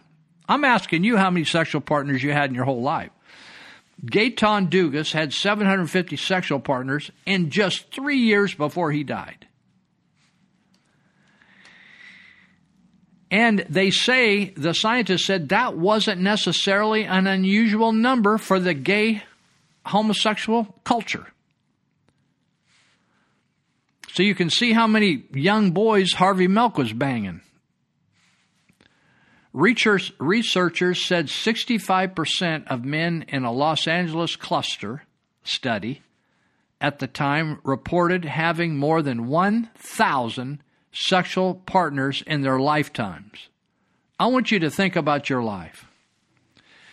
And think about the homosexual community. If you're a heterosexual, that means having sex with just somebody of the opposite sex. I want you to think about all the partners you've had. And I want you to think about the homosexual community saying they're no different than you are. They just choose someone of the same persuasion, same gender. But then the researchers who sat down and asked people that are dying, we're trying to do research to figure out how we're going to stop this disease, because we're not judging you. We're just trying to stop this disease. And we need to figure out what we're up against here. And so when they talk to a cluster of Los Angeles men, homosexual men, 65% reported having more than 1,000 sexual partners. And that's not sexual experiences, that's partners. Just like incredible. This is, I use the term blow your hair back because I don't have any hair left, but man, this blows my hair back. It's got my attention. And Dugas provided medical officials. He said he had how many did he say? 7. He said he had 750 sexual partners. When they asked their names, because they wanted to go talk to them and test them, right? To save their life. Not to like throw them under the bus and put it out in the paper. To save their life. He could provide them with 72 names. Less than 10% of all the people he'd have sex with. I want you to think, how many people in your life you have sex with that you can't name them? Are you with me? Is this like a mind blower? And they say that the culture is no different than the heterosexual culture. And we shouldn't judge it. Unbelievable. He said that helps scientists track down a wide range of people infected with HIV by him just giving them 72 names. Because what do you think is going to happen? Those 72 names, if they were still alive, probably had another 500, 600, 700 men that they'd been banging. Just like, whoa. Does this get your attention? I thought when I was just like curious. I was just like saying, I can't remember what I've learned. I need to go, my mind's like a colander. I put stuff in the top, it falls out the bottom. I thought, man, I knew that at one time. Did I remember that right? So they said, blaming others, whether the foreign, the poor, or the wicked, has often served, this article says, to establish a notional safe distance between the majority and groups or individuals identified as threats, said McKay, one of the researchers.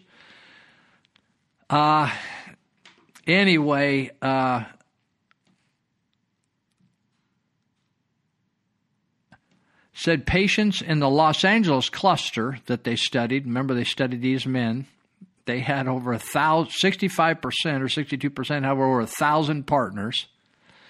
They were given case numbers with a letter and numbers based on where they were from and when they were identified as having HIV.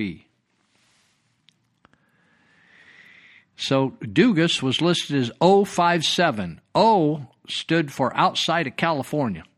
Says he started outside the United States then. And without getting off onto this Dugas, I just thought the whole phenomenon is, I sadly, met this guy at Yuba County Jail who had realized he's got HIV. And the fact is, if they treat him with the drugs we have today, they may save his life. It may never progress besides him being a carrier. And now, according to the nurses at the health department of Yuba County, if he gets married to a woman and she takes a medication faithfully for the rest of her life, they could have relations and have a baby, and they may not either get HIV. It somehow blocks it. I mean, scientists are amazing, are they not? I just think, how do they know all this? It's just incredible. But this guy is having sex with a guy who he thinks is really a girl. But whatever she thinks she is, she's still wired like a guy. And now they both probably tested out. Both of them are locked up over there at Yuba County, and both probably tested out positive for HIV. So maybe that's all you need to know about that. Now, there's all kinds of myths. And they're on the internet. I read them today. Myths about how to get rid of AIDS. When I was in Uganda in about 1990, I was on Lake Victoria there. I think it's the second largest lake in the world or something. And we were right on the shores of Lake Victoria, outside of Entebbe in Kampala, Uganda, at a missions compound there. And there are like 3 or 4 nations that all surround and touch into Lake Victoria. And there's a lot of fishermen there. Lake Victoria is just loaded with massive, huge fish. And so a lot of fishermen there. And so they're constantly going from one country and they'll dip right into another country. And so they often have wives and then they cheat on their wives. And so there was a huge AIDS problem there. In fact, one of the ladies in the camp that we were at had AIDS, and she was really sick. She had full-blown AIDS and was really sick, just laid on a mat all day. And so their concept was that if they found a virgin and the man had AIDS, if they could find a virgin and have sex with her, that having sex with a virgin would cure AIDS. And also there was a myth that I just read about today that if they had sex with an animal, they could get rid of AIDS. Just total primitive nonsense, right? And so you can see how fast AIDS would move. So you have a virgin girl who is clean as can be, doesn't have any diseases on board, and some guy would infect her because he knew he had AIDS or had HIV, and he wanted to be rid of it, so his wife wouldn't hear about it when she got home, and he thought, I'll just have sex with this virgin girl, pay her or something like that, and I'll be clean, everybody be clean, and now he just spread it all over the place. So they had a big problem in Uganda and those Tanzania and all the different countries that bordered or had shoreline on Lake Victoria. So let's move on to the situation in Virginia. Now, I wrote an article this week, and I referred to James Gallagher, who's the assemblyman for District 1 in Yuba, Sutter counties, a couple other counties, not Nevada County. But he's our assemblyman. He lives here in Sutter County. And he did a little video where they went over to Sutter Orchard Supply in Yuba City, and they showed him going in and meeting the customer rep or the employee. And they go to there's an area in Sutter Orchard Supply that has guns and ammo. They sell a lot of farm. They're a wonderful store. You can just find all kinds of cool stuff there. I love to go there and shop. But they have a gun and ammo area, and because a lot of people go in there and are hunters, and they buy their supplies there for ducks and all kinds of hunting. So anyway, he went in there to buy a couple boxes of shotgun shells, and he wanted to show the public, James Gallagher, the assemblyman, did, how what it's like with these new ridiculous laws that he voted against. And so he showed him showing who he was with a driver's license, and the guy said, well, sorry, this won't work for this background check I got to do on you because it gives a P.O. box. So anyway, I wrote about it in an article, and I got a nastygram from a guy who said, because I said in the article, I think I alluded to the fact that if they looked you up on their, they now have a database, right, on whether you deserve to buy ammo. You just can't. We're just totally the Second Amendment, folks. I don't know whether you realize that it's gone, and unless you want to fight for it, it's gone. And they're going to have a fight here in a couple of days in Virginia. So what happened is they said you got to have a PO box or got to have a physical address. So you need to bring in something. So he went back and brought in his passport, his birth certificate, and I think something. I don't know whether it was a utility bill or something. Tax bill showing where he lived physically. He was able to buy his ammo, but I'd mentioned in the newspaper article that if he didn't have a gun registered for what he was buying, I didn't think he could still buy the guns. And this guy called and left a message telling me I didn't know what I was talking about and that it didn't matter. In other words, you could just go buy ammo. It didn't matter whether you had a gun like that or not. Now, I went on the internet. I've been studying today, looking at a lot of the rules of the gun laws in California. And honestly, I'm going to have to talk to an expert because there's a lot written about it by attorneys and newspapers, and it's more complicated. I think I got it right, but it's way more complicated than that. In fact, it says you can't leave your house like I can't. I don't have any special permits or licenses, but I have guns. I've had them for 50 years. And but they saying now that I cannot travel with those guns, like out exposed. And in fact, I had a problem with guys breaking in the warehouse out at Glad Tidings, and I asked Sheriff Durfer one day, Sheriff of Yuba County, I said, hey, I want to go out and just plant myself in this warehouse, or I need to go down and check at night on the water. We were farming out there next to this warehouse, and I said, I think I'm going to run into some tweakers out there, and I want to shoot them. I was telling the sheriff this, and I said, is there any problem if I got pulled over if I had a weapon, a long gun, rifle, or shotgun in the front seat? He said, Lou, I wouldn't do that. He said, they're going to get arrested. I thought, isn't this amazing? We have a Second Amendment that in no way suggests that the government should have anything to do with you having a weapon or ammo or ever registering anything, keeping track of you, or whether you got to make sure that you tell them you're in a database. Like they say, if you're not in your database, one of the things I read about the gun thing, if you're not in the database, when they do this $1, you pay them $1, and they do the background check. In other words, that's just seeing if you're in the database. If you're not in the database, you got to pay another $20 and fill out some forms to get in the database. Well, there's nothing in the Constitution. The government, the local governments, whether you call them a state, a county, whatever, are making up laws that are absolutely 180-degree opposed to the Second Amendment constitutional rights that we have. Now, those constitutional rights didn't give us the right. Those were just protecting the rights that our founding fathers felt that we got from God. So we do not have to go to the state of California, the state of Virginia, or any state to say we deserve these rights, because we already got those rights. So my feeling is, in fact, I had a guy, and I wrote about this in the paper. A guy told me he's a gun guy, and I was having a talk with him the other day, and we were talking about hunting and stuff, and he said that, I said, I would just go buy shells out of state, which is now illegal. You cannot go buy shells in Nevada at Cabela's or one of these other big outdoor stores and drive them in here. You can't do that.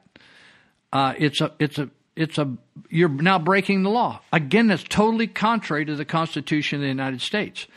And but he told me, this guy said, people are saying that if they're watching Californians, because you can tell if you got California plates, and if you're in there and you're buying ammo, there are people from California, law enforcement over there, taking photos of license plates and stopping them at the agricultural inspection area, coming back towards on 80, coming back into the state of California.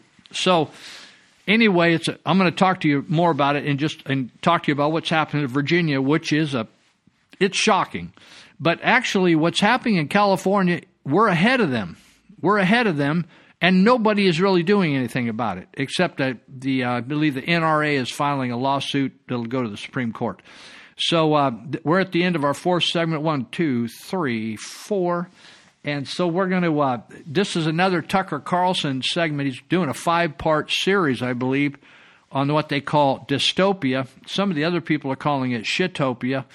Tucker examined San Francisco's new district attorney. So get an earful, eyeful here. And we'll be right back and do our fifth segment in just a moment. All right. Here's a little song I wrote. You might want to sing it note for note. Don't worry. Be happy. In every life we have some trouble. When you worry. San Francisco is falling apart. The city is covered in filth and homeless encampments.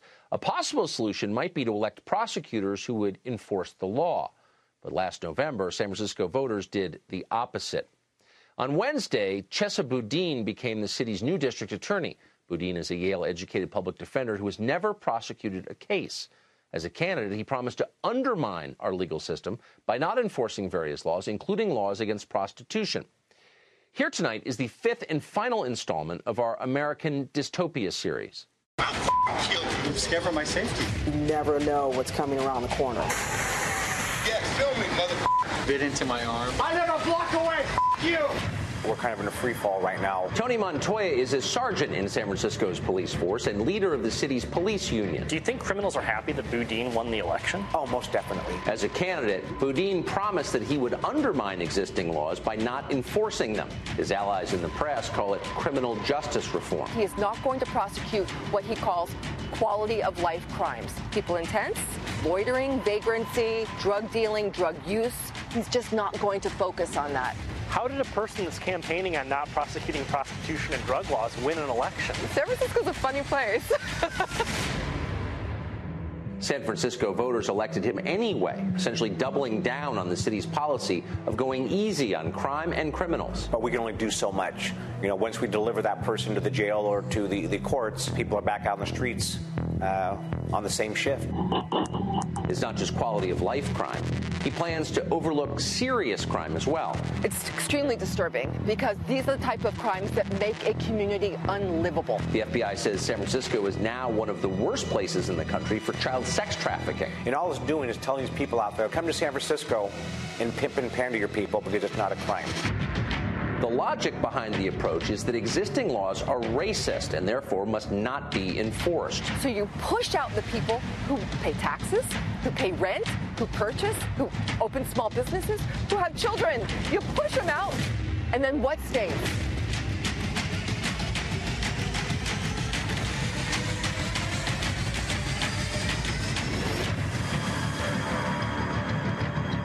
Well, that's the 5th and final installment in our series, American Dystopia, but it's not the end of our reporting from San Francisco or the state of California or from America's declining cities. Why? Because what's happening there could be happening in your neighborhood. The people doing it would very much like that. The only way to stop them, shine a light on what they're doing. And we're going to continue to. Our investigative reporting will continue all year. Rapper Cardi B says that she pays 40% of her income in taxes to the federal government every year. And she says she wants a receipt for how the government spends her tax money. Take a listen. All right, so you know the government is taking 40% of my taxes. And Uncle Sam, I want to know what you're doing with my tax money. Because you know what I'm saying? Like, when you donate to a kid from a foreign country, they give you updates of what they doing with your donation. I want to know what you're doing with my tax money because I'm from New York and the streets is always dirty. We was voted the dirtiest city in America. What is y'all doing? There's still rats on the damn trains. I know y'all not spending it in no damn prison because y'all be giving niggas like 2 underwears, 1 jumpsuit for like 5 months. So what is y'all niggas doing with my money? What is y'all doing with my money? I want to know. I want receipts. I want everything. I want to know what y'all niggas doing with my money. What is y'all niggas doing with my money? Uncle Sam, I want to know what you're doing with my money. You want an itemized receipt of how government spends your tax money? Okay, we've got one for you. Here are some of the things, no joke, that politicians used your tax money for. $874,503 of your tax money to study the sexual habits of quails on cocaine. $75,000 of your tax money to blow leaf blowers at lizards to see how they react. $700,000 of your tax money on research about getting zebrafish addicted to nicotine. $22 million of your tax money to improve the quality of Serbian cheese. $2.4 million of your tax money to study daydreaming. $15,000 of your tax money to fund a fictionalized opera about Prince Harry. $1.7 million of your tax money for holograms of dead comedians for a comedy show. $4.6 million of your tax money on lobster tail and crab. $292,000 of your tax money on ribeye and sirloin steak. $2.3 million of your tax money on snow crab, $676,000 of your tax money on golf carts, $2.1 million of your tax money on games and toys, $643,000 of your tax money on sofas, $1.7 million of your tax money on pianos, tubas, and trombones, $9.8 million of your tax money on workout equipment, and wait for it, $9,000 of your tax money on one fancy desk chair. That was your money politicians and our government spent on their high-flying lifestyle. You earned the money. They spent it on themselves. And that's just a tiny, tiny fraction of the most ridiculous things the government used your tax money to pay for. But here's my question for Cardi B. If you think high taxes are wasteful and unfair, and I agree, they are, then how can you support Bernie Sanders? Did you know Bernie Sanders supported a 70 to 90% income tax rate, and then he lied about it?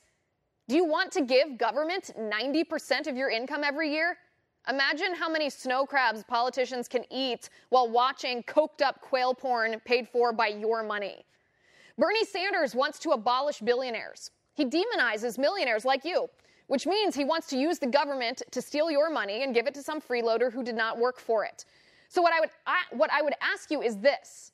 Is that fair? You worked for the money. Is it fair for government to take that away? If not, then don't support high-taxing Democrats. Well, it's not always raining. There'll be days like this. When there's no one complaining, there'll be days like this. When everything falls into place, like the flick of a switch. Oh, my mama told me there'll be days like Okay, so what's going on in Virginia? We have Ralph Northam is the governor. And Ralph is a liberal, and he believes that guns ought to be in the control of the government. And he says they have a legislature that has switched to being primarily, just like we have in California. They got a liberal governor, and they have a liberal legislature. So they said, we're coming after your guns. Basically, they've said that. And so now here we are in January. All these new people are on board. And so they have this event coming up on January 20 called Lobby Day. And the gun rights people are saying, we're coming to town, and we're going to have a big protest there. Okay, so now Ralph Northam is he's a character, and he's the guy. You know, if Republicans did this, they would never survive. But Ralph Northam, he was at a party, and you know how some parties you dress up as in a costume party or whatever they call it. And so Ralph Northam, who is white, dressed up like a black person, like a black clown. And he put black, whatever they put on your face to make you change you from white to black, some kind of coloring, right? Makeup, black makeup. And he pretended to be a black person. But black people in the liberal side, they just give you a big pass as long as you're a liberal. Right? So as long as he apologized, I apologize, he got out of that one. Then he said on the radio that he felt that not only should abortion be legal at any time during a pregnancy, but if a family took a kid home and decided in a short period of time they wanted to still abort the kid, they should still be able to abort the child. Now, Northam is an amazing guy. He's a goofball. So he has now, he's declared sort of a state of emergency in an executive order because he said there was violence that erupted in Charlottesville during a Unite the Right rally in 2017. And he said there's credible threats that armed militia groups plan to storm the Capitol during Monday's rally. That's the 20th. And so he announced that he is banning all weapons from Capitol Square for the day. Now, this is going to be interesting. So he says credible intelligence gathered by Virginia law enforcement agencies indicate that tens of thousands of advocates plan to converge on the Capitol Square. And other people are coming from outside the Commonwealth. That means outside the state. And they may be armed. and have as their purpose not peaceful assembly, but violence, rioting, and insurrection. So what's happening now is the government, the liberal government, a tyrannical government, is now, in other words, if you have a weapon, that equals violence, rioting, and insurrection. You understand what I'm saying? That just the fact that you own a weapon equals violence, rioting, and insurrection. Assuming that Virginia's Capitol Square and surrounding public areas are sheltered, safe places, assuring this, that they're sheltered, safe places for those who come to participate in the democratic process, as well as those who work on or near the Capitol, is my greatest priority. So, the anticipated effects of the potential convergence of tens of thousands of demonstrators in Capitol Square constitute an emergency as described. Anyway, gives a code. The bottom line is he's describing a state of emergency because people that are against his belief are going to assemble. Now, this is why the Founding Fathers said people have a right to assemble. Did you think the Founding Fathers and all those folks that were living at that time, when they assembled, left their guns at home? Hell no. That's ridiculous. So they didn't equal, if you got a gun in your hand or in your pocket, that they didn't equal that or equate that with violence. That just like, hey, everybody's packing, right? Just like everybody's packing a credit card. So Commander-in-Chief of Commonwealth's Armed Forces, as that, the governor, he's the governor and he's director of emergency management and Commander-in-Chief of Commonwealth Armed Forces, I proclaim the state of emergency will exist starting on January 17 through January 21, 2020. So he is laying down the threat right here, and I'm telling you what, I can't imagine that they're all going to show up and be obedient to this, right? Because I'm not feeling obedient myself, and I'm over here in California. If I want some shells, you think I'm going to go to Sutter Orchard Supply and go through all that rigmarole? No way. I'm going to go to Nevada. If I want a gun, I'm going to go to Nevada or Idaho, buy a gun. I'm not going to buy a gun over here. I don't want to be on the grid. I want to have my secret gun. And I'm not going to go get, I like Wendell Anderson. I like Brandon Barnes over in Sutter County. I think they're honorable guys. But I am not going to go ask them for a concealed weapon permit. I am not going to go to one of these classes like Monty Hecker puts on and all this stuff. I am not going to go get I'm not going to get a concealed weapon permit. And I'm not going to go on the record. I have a right to carry a gun, and I'm going to let it be a surprise to somebody who comes in this house on whether they're going to get shot by a shotgun, an AR-15, or hit in the face by a baseball bat. It's going to be a surprise. Surprise, surprise, surprise. And I am not going to do that. And I'm encouraging anybody in California or any other state to have an act of civil disobedience. Just embrace civil disobedience and just say, you know something? Now you're violating my constitutional rights, or my God-given rights that were guaranteed by the Constitution to assemble and to pack a weapon if I want to. Now, the whole thing of not packing a weapon, in California, teenagers, little kids could pack weapons and go hunting. We used to walk right through town. That was not a problem. Nobody got roughed up. No one got hurt. Did anybody ever get murdered in Marysville, Yuba City? Yeah, a few people got murdered back in the day. Some people got shot. They didn't blame it on weapons. They blamed it on a nutcase. So, anyway, not only is Northam, it's not Northern, it's Northam. Not only is the governor forbidding guns, but he's saying everything from sticks and bats to chains and projectiles.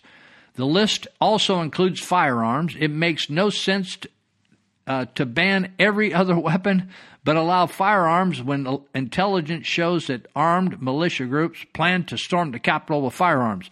The bottom line is they're going to enforce and they're going to try to search people. Do you think these Virginians, these gnarly country boys, are going to put up with that? It's fun.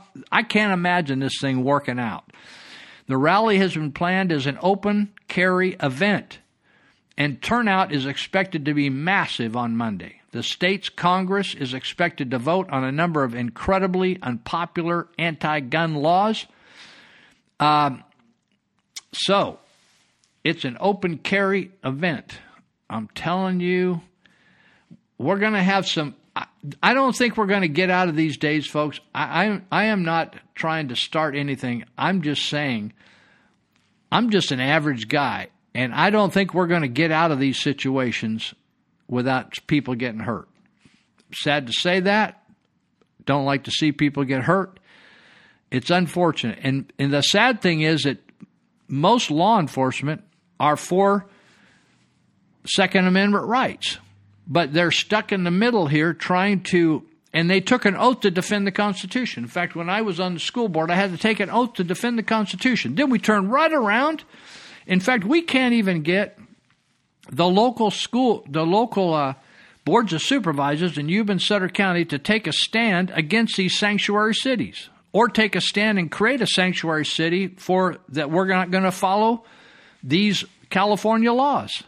We can't get them to do that, nor can we get them to say we are not going to. We're going to ask our law enforcement to cooperate with ICE on illegal immigrants and criminals that are illegals in this country. I mean, if I was on the board of supervisors, I would make two moves. One is to say we are not joining the sanctuary state. We're not a part of that. We're going to cooperate with law enforcement to arrest any illegals wherever they come from. Number two, we are a sanctuary state, or we are a sanctuary county, for guns, and we're going to allow open carry. Forget concealed weapons permit. Forget all that stuff. Keeping track of people. That's nonsense. You want to keep track of a felon? You want to say to a felon who is a violent felon, you can't have bullets or guns? Fine. But to keep track of everybody else, it's totally un-American. It's not only uncool, it's flat un-American, and I don't care how patriotic, whether you fought in the military and now you're a sheriff's deputy, you're on the board of supervisors, and you fought in Vietnam or Korea, or you did something somewhere, Afghanistan. This is un-American, this whole gun thing. And it's just total nonsense. Now, there's all kinds of propaganda going on. It's like Northern's declaration will also ban items like helmets and shields, items that they're calling all these, what they're doing is these citizens who are obedient, law-abiding citizens, they're calling them white nationalists. So what? They're calling them hate groups and white nationalists. These are Virginians, people. These are citizens in Virginia that's saying this. We're not going for this. This is tyranny. This is exactly what the Founding Fathers said. And now what they're saying, instead of, they're calling them white nationalists. NBC did. USA Today did. NPR did.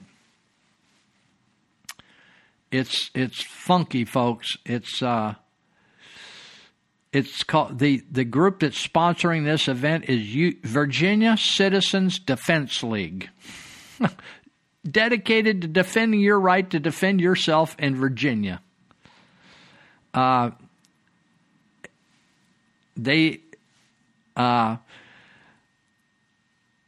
it says here in a Facebook page in Virginia. So Virginia introduces a bundle of radical laws to destroy Second Amendment rights, militias, sale, transfer, and registration bills, and the people of Virginia say no. And we're going to vote you all out the next term. So Virginia government responded by introducing a bill to eliminate voter ID. Then it says, Virginia says we're not going to wait. We'll petition your removal from office, and we're going to get a third of 240,000 signatures to remove the governor and start a petition to remove the delegates, which are assembly and senators, right? So they're saying we're going to have enough signatures to recall you. So what's the Virginia government do? They pass a law to raise the amount of signatures necessary from 10% to 25%. Now, if that isn't tyrannical, so the government just says, without any vote of the people, they just change the rules of government saying Oh, you got that many signatures? In other words, that's the law that we have? Well, we're going to change the law so that we're not going to pay attention to that. I saw somewhere where the recalled Gavin Newsom, some of the counties aren't willing to turn those signatures into the government. I thought, this is the same thing they're doing. So this article says, folks, this is a textbook example of tyranny. We're the government, and we'll do anything we want, whether you like it or not. We won't let you vote us out. We won't let you remove us from office. And if you can't possess the weapons that a militia would need to force us out of office, then there's absolutely nothing you can do about it. That's what it says on this Facebook site. And so that's what's happening. So I'm telling you, this coming week, we're going to see how it shakes down. So I want to, let's see, we got one more segment. We got 5 minutes here, 6 minutes here, then we got one more segment. So I want to go back up and do a little business, No Hostages Radio business. We're here because of a few people that really want us to be here and like the show. And when it ever gets too few, we'll quit. But we got a few people that not only like the show, but they support the show. And one of them is, I mentioned him earlier, Monty Hecker, who's a former military guy for the U.S. Air Force. When he got out, he started Elite Universal Security, which has grown from little old Yuba County, Yuba-Duba, all the way up to into Oregon and down below Sacramento. And he's just constantly looking. In fact, I saw an ad somewhere. I don't know if it was on Facebook or in the paper. He was soliciting. He said, I need some workers. And in fact, I went into the courthouse the other day to look up a couple warrants and ran into a guy I went to high school with. He said, oh, Lou, he said, I retired. And he said, I was bored to death, so I'm doing a little part-time work here with Monty. So he was checking people coming into the courthouse, seeing if they're all behaving themselves. So if you want a job with Elite Universal Security, maybe you're somewhat retired or you're on disability or something, you can do this job. He'll train you. He'll put you to work, and they're doing patrols. They're doing, walking around. They're doing government buildings. They're doing all kinds of stuff. So you can give them a shout out at 530-749-0280. 749-0280. You think, I've never done that before. How would you do that? I don't know anything about it. They'll train you. They got classes. They got classrooms. They will get it on. They got cars. They got classrooms. They'll train you on your concealed weapons aspect, the range days. They got the whole thing going on. Big time. You can go to API-academy.com. You can check it out there, API-academy.com. Also, I want to give a shout-out to Dave Greenitz, who does some of the most amazing kitchens, baths, entryways, decks. In fact, he did a deck I heard from Monty Hecker, and came out really good, and Monty heard about him on the podcast here. So it always amazes me. People go out and they'll spend $10,000, $20,000, $30,000, $4,000, and they'll just pick somebody out of the blue to give them a bid and trust their house to them. It's just shocking. Or they'll pick somebody that's a drug addict. A lot of construction people are drug addicts or alcoholics, and they got a drug addict in there working, or they got gangbangers in there working on their place, and you don't know who's lurking about, right? So the difference is, if you hire Greenitz Construction, you're going to get a great job, and they're not going to be criminals that are working on your place, or tweakers, or alcoholics, or people that know what they're doing. You can trust your house when you're gone. You can just let them loose in there. I go to Vietnam, fly all over the world, and I'll give them a key to the house, and by the time I get home, everything's cool. And so you can reach Dave through greenitzconstruction.com, green with ETZ on the end, construction.com, or you could look at Facebook, Dave Greenitz Construction, or if you're old school and you can actually have a conversation with a person without stuttering and having to smoke some weed, you can call him at 530-682-9602, and Dave will likely answer the phone. It won't be somebody else. If he's not if he doesn't catch you live, he will call you right back because that's his habit. 530-682-9602. One of the problems with independent contractors is they're too independent. So you call them, they come out, they get you. In fact, I had a guy come, one of my friends, Ted Holmes, he sent a guy over here. I needed some concrete work done. He came, looked over the whole job. I never heard from him again. The guy dropped right off the face of the earth. He fell into the Bermuda Triangle. And Ted was trying to help me find a guy to fix my concrete. And I never heard from the guy again. He may have just come to pass. He may have assumed room temperature and just we cremated him and put him, just contributed back to the earth. So that's Dave. And give him a shout out. Tell him he used to like roam around, and before he finally got a career and learned how to build, he used to follow around the Grateful Dead when Jerry Garcia was still alive, and he was a groupie. And tell him to give you the deadhead discount from Lou. And finally, Ted Holmes, yesterday I saw two of his vans in the morning. I was heading over to the jail to do some classes, and two nice plumbing doctor trucks were pulling out onto 10th Street, and they were probably tackling a job together. So if you've got problems, in fact, I was thinking today, how can I cut down my water use? And I was thinking about plumbing doctor. They came in and put new toilets in here. They hardly did. They just take a little bit of water compared to those old 1930s toilets I had, and they were just like, you'd have to, when I flushed, the river actually would go down a little bit, just like suck that water.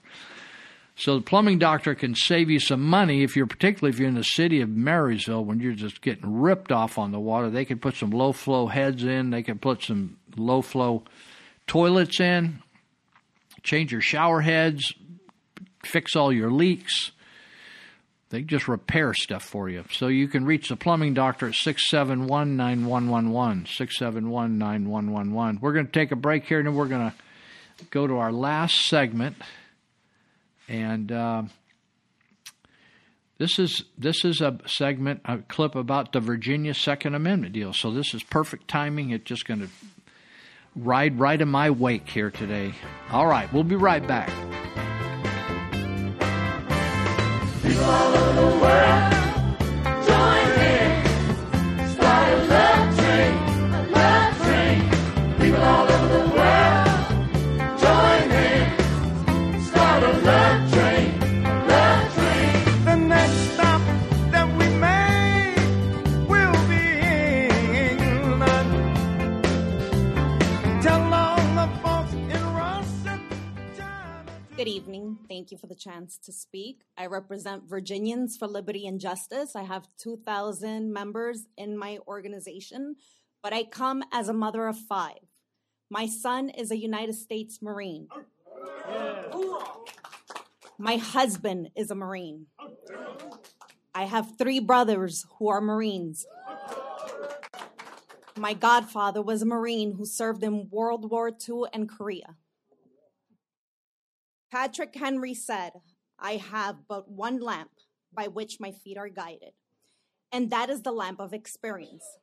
I know of no way of judging the future but by the past. The past has shown that there will always be those who try to undermine liberty. Some will do it by force, and others will do it through propaganda, fear, and a slow dumbing down of society. Creating a society who no longer know their God-given natural rights. A society that has forgotten or has never learned that we live in a constitutional republic.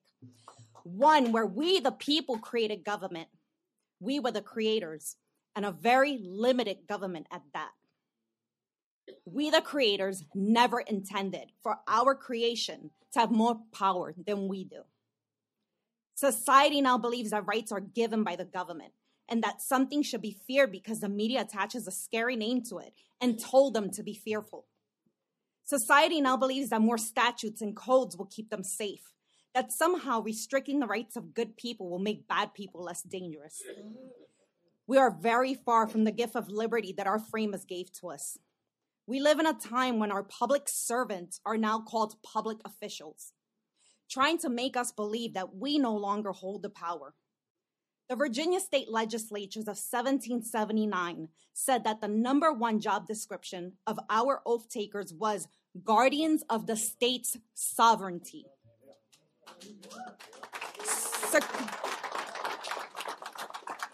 Securing the sovereignty of Virginia means guarding the natural and inalienable rights of every single Virginian. That includes the right to self-defense. The Second Amendment doesn't grant us this right. God did. The Second Amendment simply tells the government that they cannot impede on our rights. What part of shall not be infringed do they not understand? Just because a bill is passed and is made legal doesn't make it lawful. We have a moral obligation to our posterity to ignore unlawful acts and to fight tyranny. I have but one lamp by which my feet are guided, and that is the lamp of experience. I know of no way of judging the future but by the past, and that lamp will never allow me to forget the unarmed victims of Hitler, Stalin, Mao, and the many other victims of less famous tyrants throughout the world. Woo!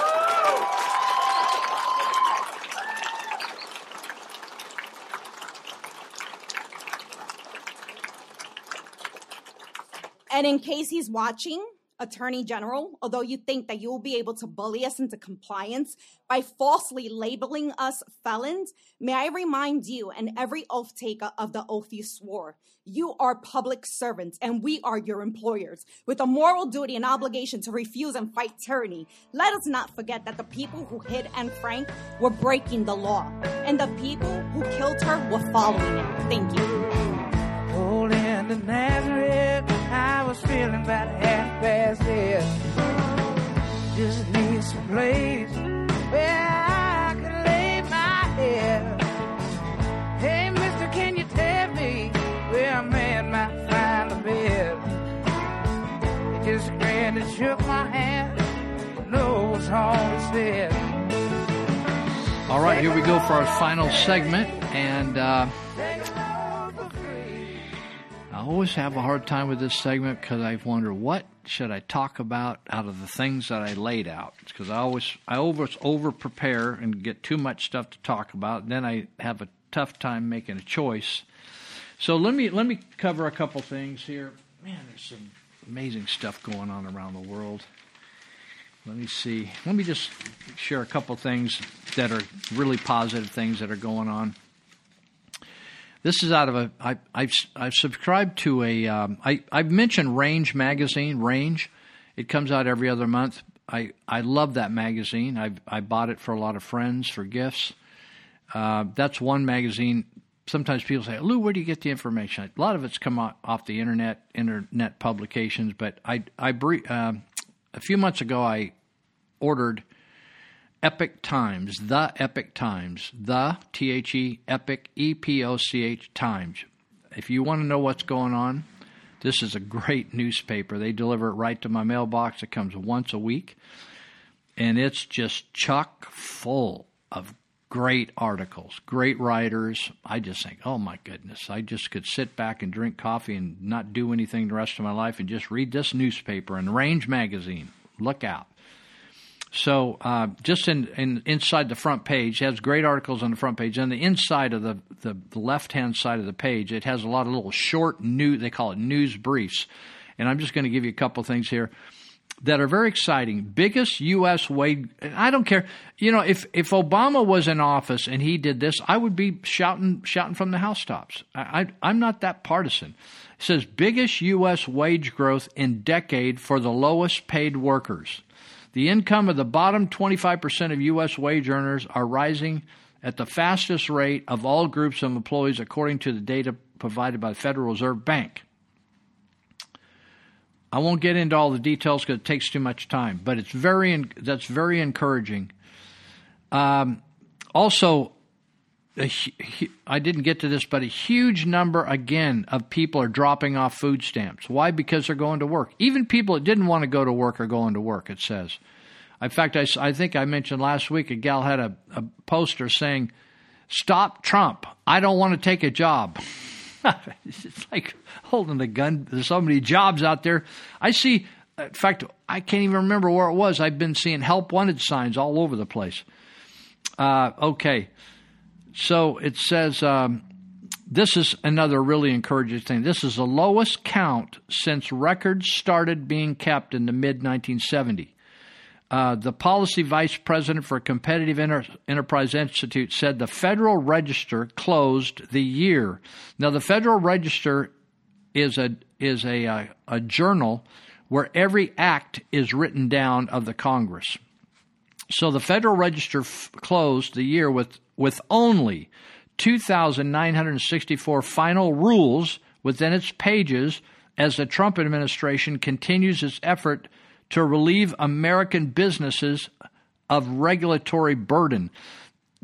Every new regulations has to be written down in that registry. And Trump promised he was going to eliminate, not only not add regulations, but eliminate regulations, but still have safe work environments and environmentally friendly work environments. Now, here's another one that is shocking. And I'm going to write an article about something like this later. Instead of lobbying to change the law, this is Michelle Hannessy, instead of lobbying to change the law, they just buy an elected official into office who won't uphold the law. And she said that's not democracy. Michelle Hannessy is president, Deputy District Attorneys Association of Los Angeles County. She is raising concerns about an effort by special interest groups to elect deputy district attorney candidates who have vowed to not enforce categories of laws in their effort to radically reshape the criminal justice system. That's exactly what Chesa Boudin is doing in the city of San Francisco. That's exactly what he's doing. He just says, oh, yeah, those are laws, but I'm not going to enforce them. Right? I'm not going to enforce them. So anyway, that's that. Now I want to talk to you about this, which it comes up every once in a while. In the Appeal Democrat, in the January 14 issue, second page, says supervisor candidate, former council member arrested for reportedly being drunk in public. So it's Jake Abbott wrote the article. He's been around for a while. And he says former Yuba City... Anyway, it said John Buckland, who used to be with the Yuba City Police, retired there after many, many years, currently running for supervisor, Sutter County. He was reportedly drunk in public Friday night at Hard Rock Hotel and Casino, Sacramento, at Fire Mountain property in Yuba County. So it's a Yuba County gig. He was out there. So the arrest report regarding the incident was pending as of Monday, so details as to what led to the arrest are unknown at this time. The arrest was made by Yuba County Sheriff's deputy who was working on site at the casino. I guess they maybe have an on-site deputy there now. At 7:30 at night, Buckland was booked in the Yuba County Jail for being drunk in public. The way they do it in Yuba County is if you're drunk in public, they book you, hold you until you sober up, then they release you, no charges filed. They just turn it over to the district attorney's office to see if they want to do anything about it. That's different than they do in Sutter County, I understand. So I'm not going to get into, my point is something else. So I'm going to go ahead and leave all that legalese and just let the thing play itself out. So when somehow the Appeal Democrat learned about it and they contacted John Buckland and about their arrest, and he had a prepared statement. He says this on January. Now, here's the deal. So I don't know why politicians don't just come more clean on stuff than this. And so if he wasn't drunk, just say he wasn't drunk, right? Say this is a big mistake. I wasn't drunk, and it'll be proven in court. And you can do that in 25 words. Instead, we get this. On January 10th, I had an occasion to meet a business client in the park. Now, this sounds weird to me. I was going to meet a business client in the parking lot. What was he going to do? Hand off some weed? Was he going to hand off a gun? What would you meet in the parking lot of the casino way out in the boondocks? And you live over in Yuba City. It just sounds suspicious to me. I thought, John, you need a publicist, whoever's running your campaign, for God's sake.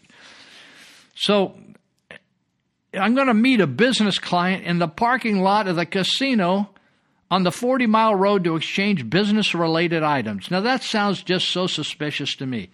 It sounds like if I told that to John and he pulled me over, he wouldn't buy it. I thought, what in the world? Why would he write something like that? At the conclusion of the meeting, I entered the casino. Like I had to take, he didn't say I had to take a pee. That would probably be my case. I'd have to take a pee. If I drove out there, I thought, man, I can't get all the way back to town. I got to take a pee. Anyways, at the conclusion of the meeting, I entered the casino. The duration of the stay was relatively short. Now, what does that mean? Does that mean 30 seconds, 5 minutes, 25 minutes, 4 hours? If you're telling your wife it was probably 4 hours and you said, oh, it's relatively short. She said, well, how short was it? I entered, unbelievable. Upon exiting the casino, I encountered an unprecedented response to an incident. I don't even know what this means.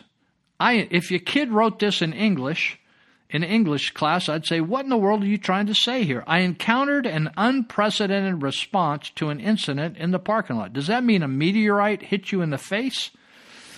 Holy mackerel. We're talking about a Yuba County Sheriff's deputy. We're not talking about a rent-a-cop, right? A casino security guy, right? They're different. Casino security people are not trained sheriff's deputies. I was taken into custody after he says he encountered an unprecedented response. In other words, a cop came up to him to an incident in the parking lot. I was taken into custody for public intoxication of alcohol or drugs. Which was it? Do we have a mixture on board here, buddy? I was released from custody without criminal charges filed. That's because Yuba County doesn't do that. That's their policy. They don't file charges. They just sober you up, kick you out, and notate it, right? I'm currently working with a civil attorney to investigate and recover evidence in the matter. My attorney, thank you, Jesus, is experienced in activities on tribal lands. Well, now we got to have that because we tried to tell everybody years ago that when you get arrested on tribal lands, it may be different than when you get arrested on untribal lands, like in Marysville. And he and only he, my attorney, that he doesn't disclose, it's a secret because he's a specialist.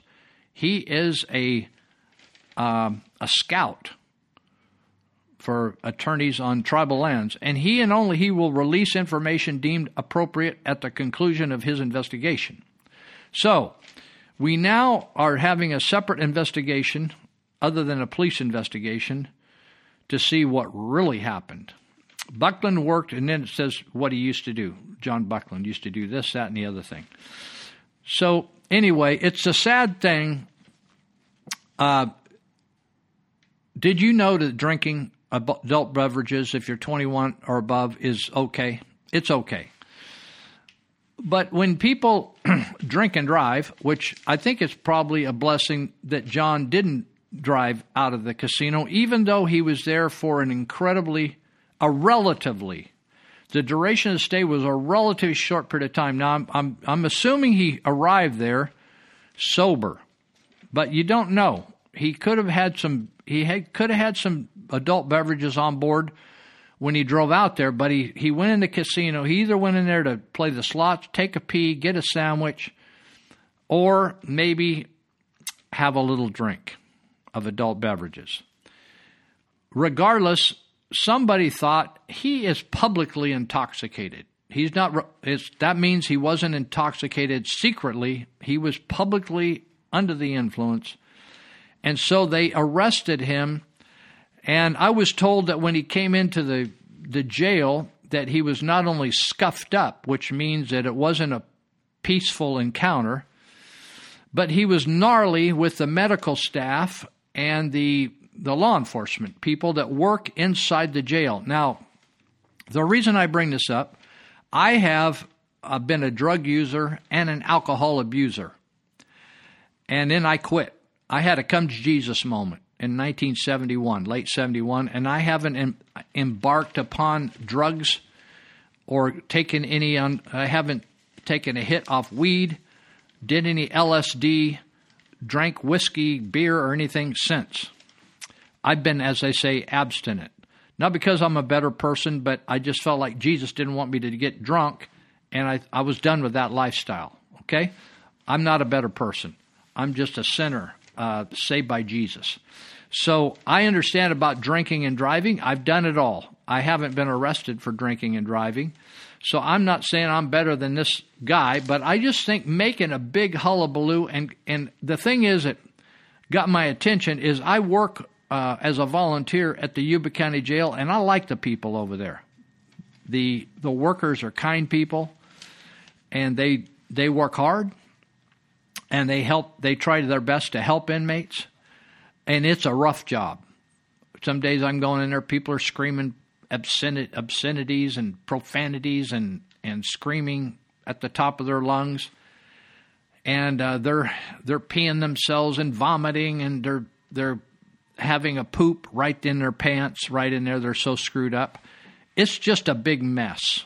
It's just a gnarly mess. And to have now I understand, even though a person's supposed to be a political representative, a leader in our community, and should be representing himself with integrity and distinction, I understand because I've known people that when they drank, they went nuts. When they were sober, they were nice as can be, and when they drank, they were just nuts. So I've met that people. And then I've had people in my life, my dad particularly, who was a nice guy when he was sober, and he was a nice guy with 5 cocktails on board. He was just a nice guy. That's the way I was raised. A guy could handle his liquor and behaved himself and never was mouthy or never was arrogant and didn't ever lay hands on anybody. However, when people, all of a sudden we got people that supposedly had a little incident out there. Now, whether anybody's going to file any charges or they're just going to say the guy just had a bad moment in his life, but I'm just wondering, it's interesting if he scuffled with the deputy. Now, here's the odd thing. A number of police officers and deputies that I'm friends with have had broken arms, broken ankles, busted up backs, and has actually lost their career over getting busted up. In fact, I bet that John Buckland got busted up a couple times. So I'm hoping that Mr. Buckland did not scrap with the sheriff's deputy, and I hope that the sheriff's deputy, whomever that was, did not get injured out of trying to just keep a guy that should know better from doing something weird. I don't know the situation. I haven't talked to the law enforcement about it, but I have talked to people at the jail who said, we probably won't vote for that guy for supervisor, right? The way he treated us. Now, it's just sad the way it turned out. I'm sad it happened, but I would recommend to all you out there that have a problem and can't get out to the Hard Rock Cafe and back sober. I don't know how many drinks a guy could have. 1 or 2 drinks, I think maybe he could get back and forth. If I drank 1 drink, a beer, I'd need a designated driver. I've been abstinent too long, and I don't even like alcohol. Some people really like it, and some people are just addicted to it. And maybe Mr. Buckland has an addiction problem. But, the nice thing about America is you can fix anything you want. You want to get rid of alcohol, you want to get rid of drugs, you got a sex addiction, you are an old, bitter, angry person, they got anger management courses. They got management courses in America. America's amazing. You can just manage everything. You can fix anything. You can manage anything. I tell people at the jail, I said, I surround myself with professionals. I got people to fix my teeth, fix my eyes, give me a haircut if I needed one. I don't really need those anymore, but I got people that will give me legal counsel, spiritual counsel, fix my car. I got specialists. I got, put a new knee in if I need it. If I need to sew my shoulder back together, old Dr. Berkey will put that shoulder back together. It'll work better than from the factory. They're just people. If you surround yourself with the right people, you can fix any problem you got. Get yourself saved and full of the Holy Ghost and go into heaven when you used to be just a gnarly, old, angry person. So I wish the best, but I feel bad, and I think Mr. Buckland owes the Yuba County correctional officers a big apology and buy them all lunch. That's what I would suggest if you wanted to make amends. So I just leave that thought with you. Hallelujah to you. And we need to be kind to people, right? And I have not met many people that got arrested for drunkenness that were overly kind, unless they were the sloppy, crying, drunk type person that felt like the whole world was against them. Let me see if there's any. Oh, by the way, I'm so happy. I think we just have like 2 minutes left. I am bummed that when people can't support themselves in America, I tell kids in juvenile hall, if you can't survive in America, don't try to cross the border because you're going to get your butt kicked. And I am so sad when I see people paying at the grocery store and they don't have any money to pay with. They got to pay with an EBT card or they got some kind of WIC stamps. But this article says that flourishing Trump economy lifts more than 6 million more people off food stamps. Department of Agriculture said 6.4 fewer Americans received food stamps in September at the end of 2019 fiscal year than compared to January 2017. Roughly 42.7 million people were enrolled in SNAP in January 2017 compared to 36.3 million last September. These are people, folks, that cannot feed themselves. Of all countries that you cannot feed yourself, they cannot come up with enough money to put a sandwich in their mouth in America. Is that sad or what?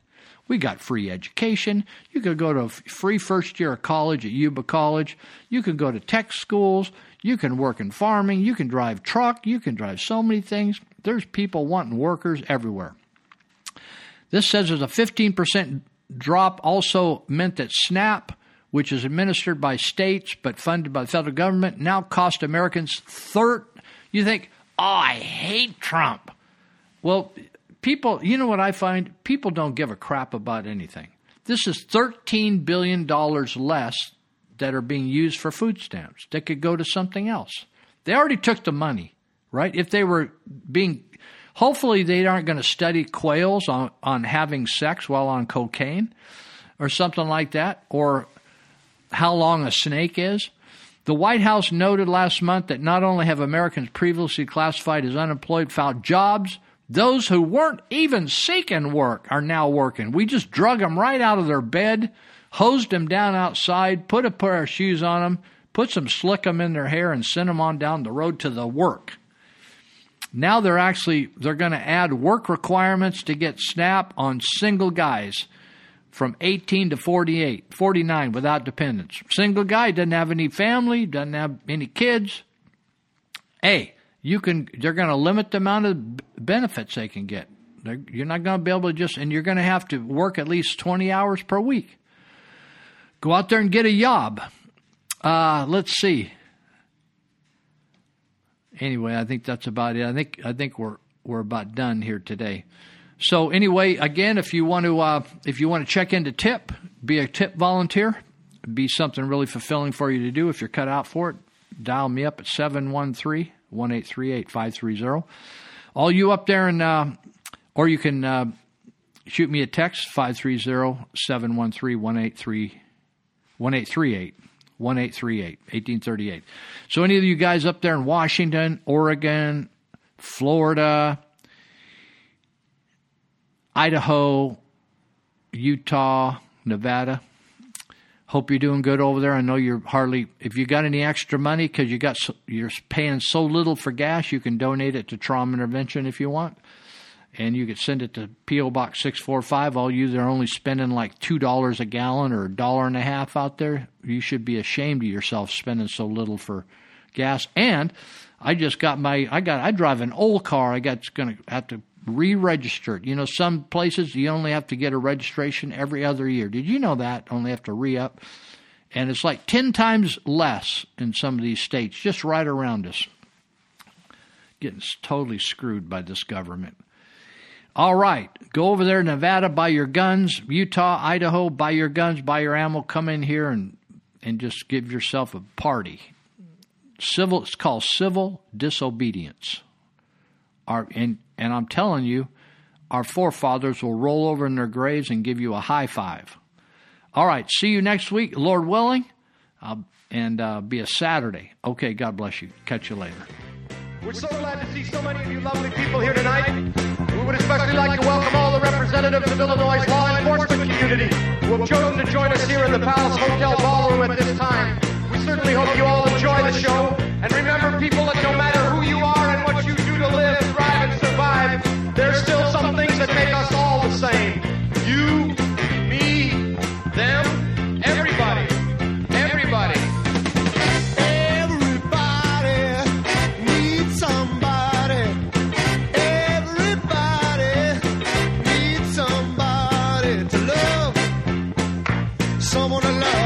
Someone to love, Sweetheart to miss, sweetheart to miss, sugar to kiss.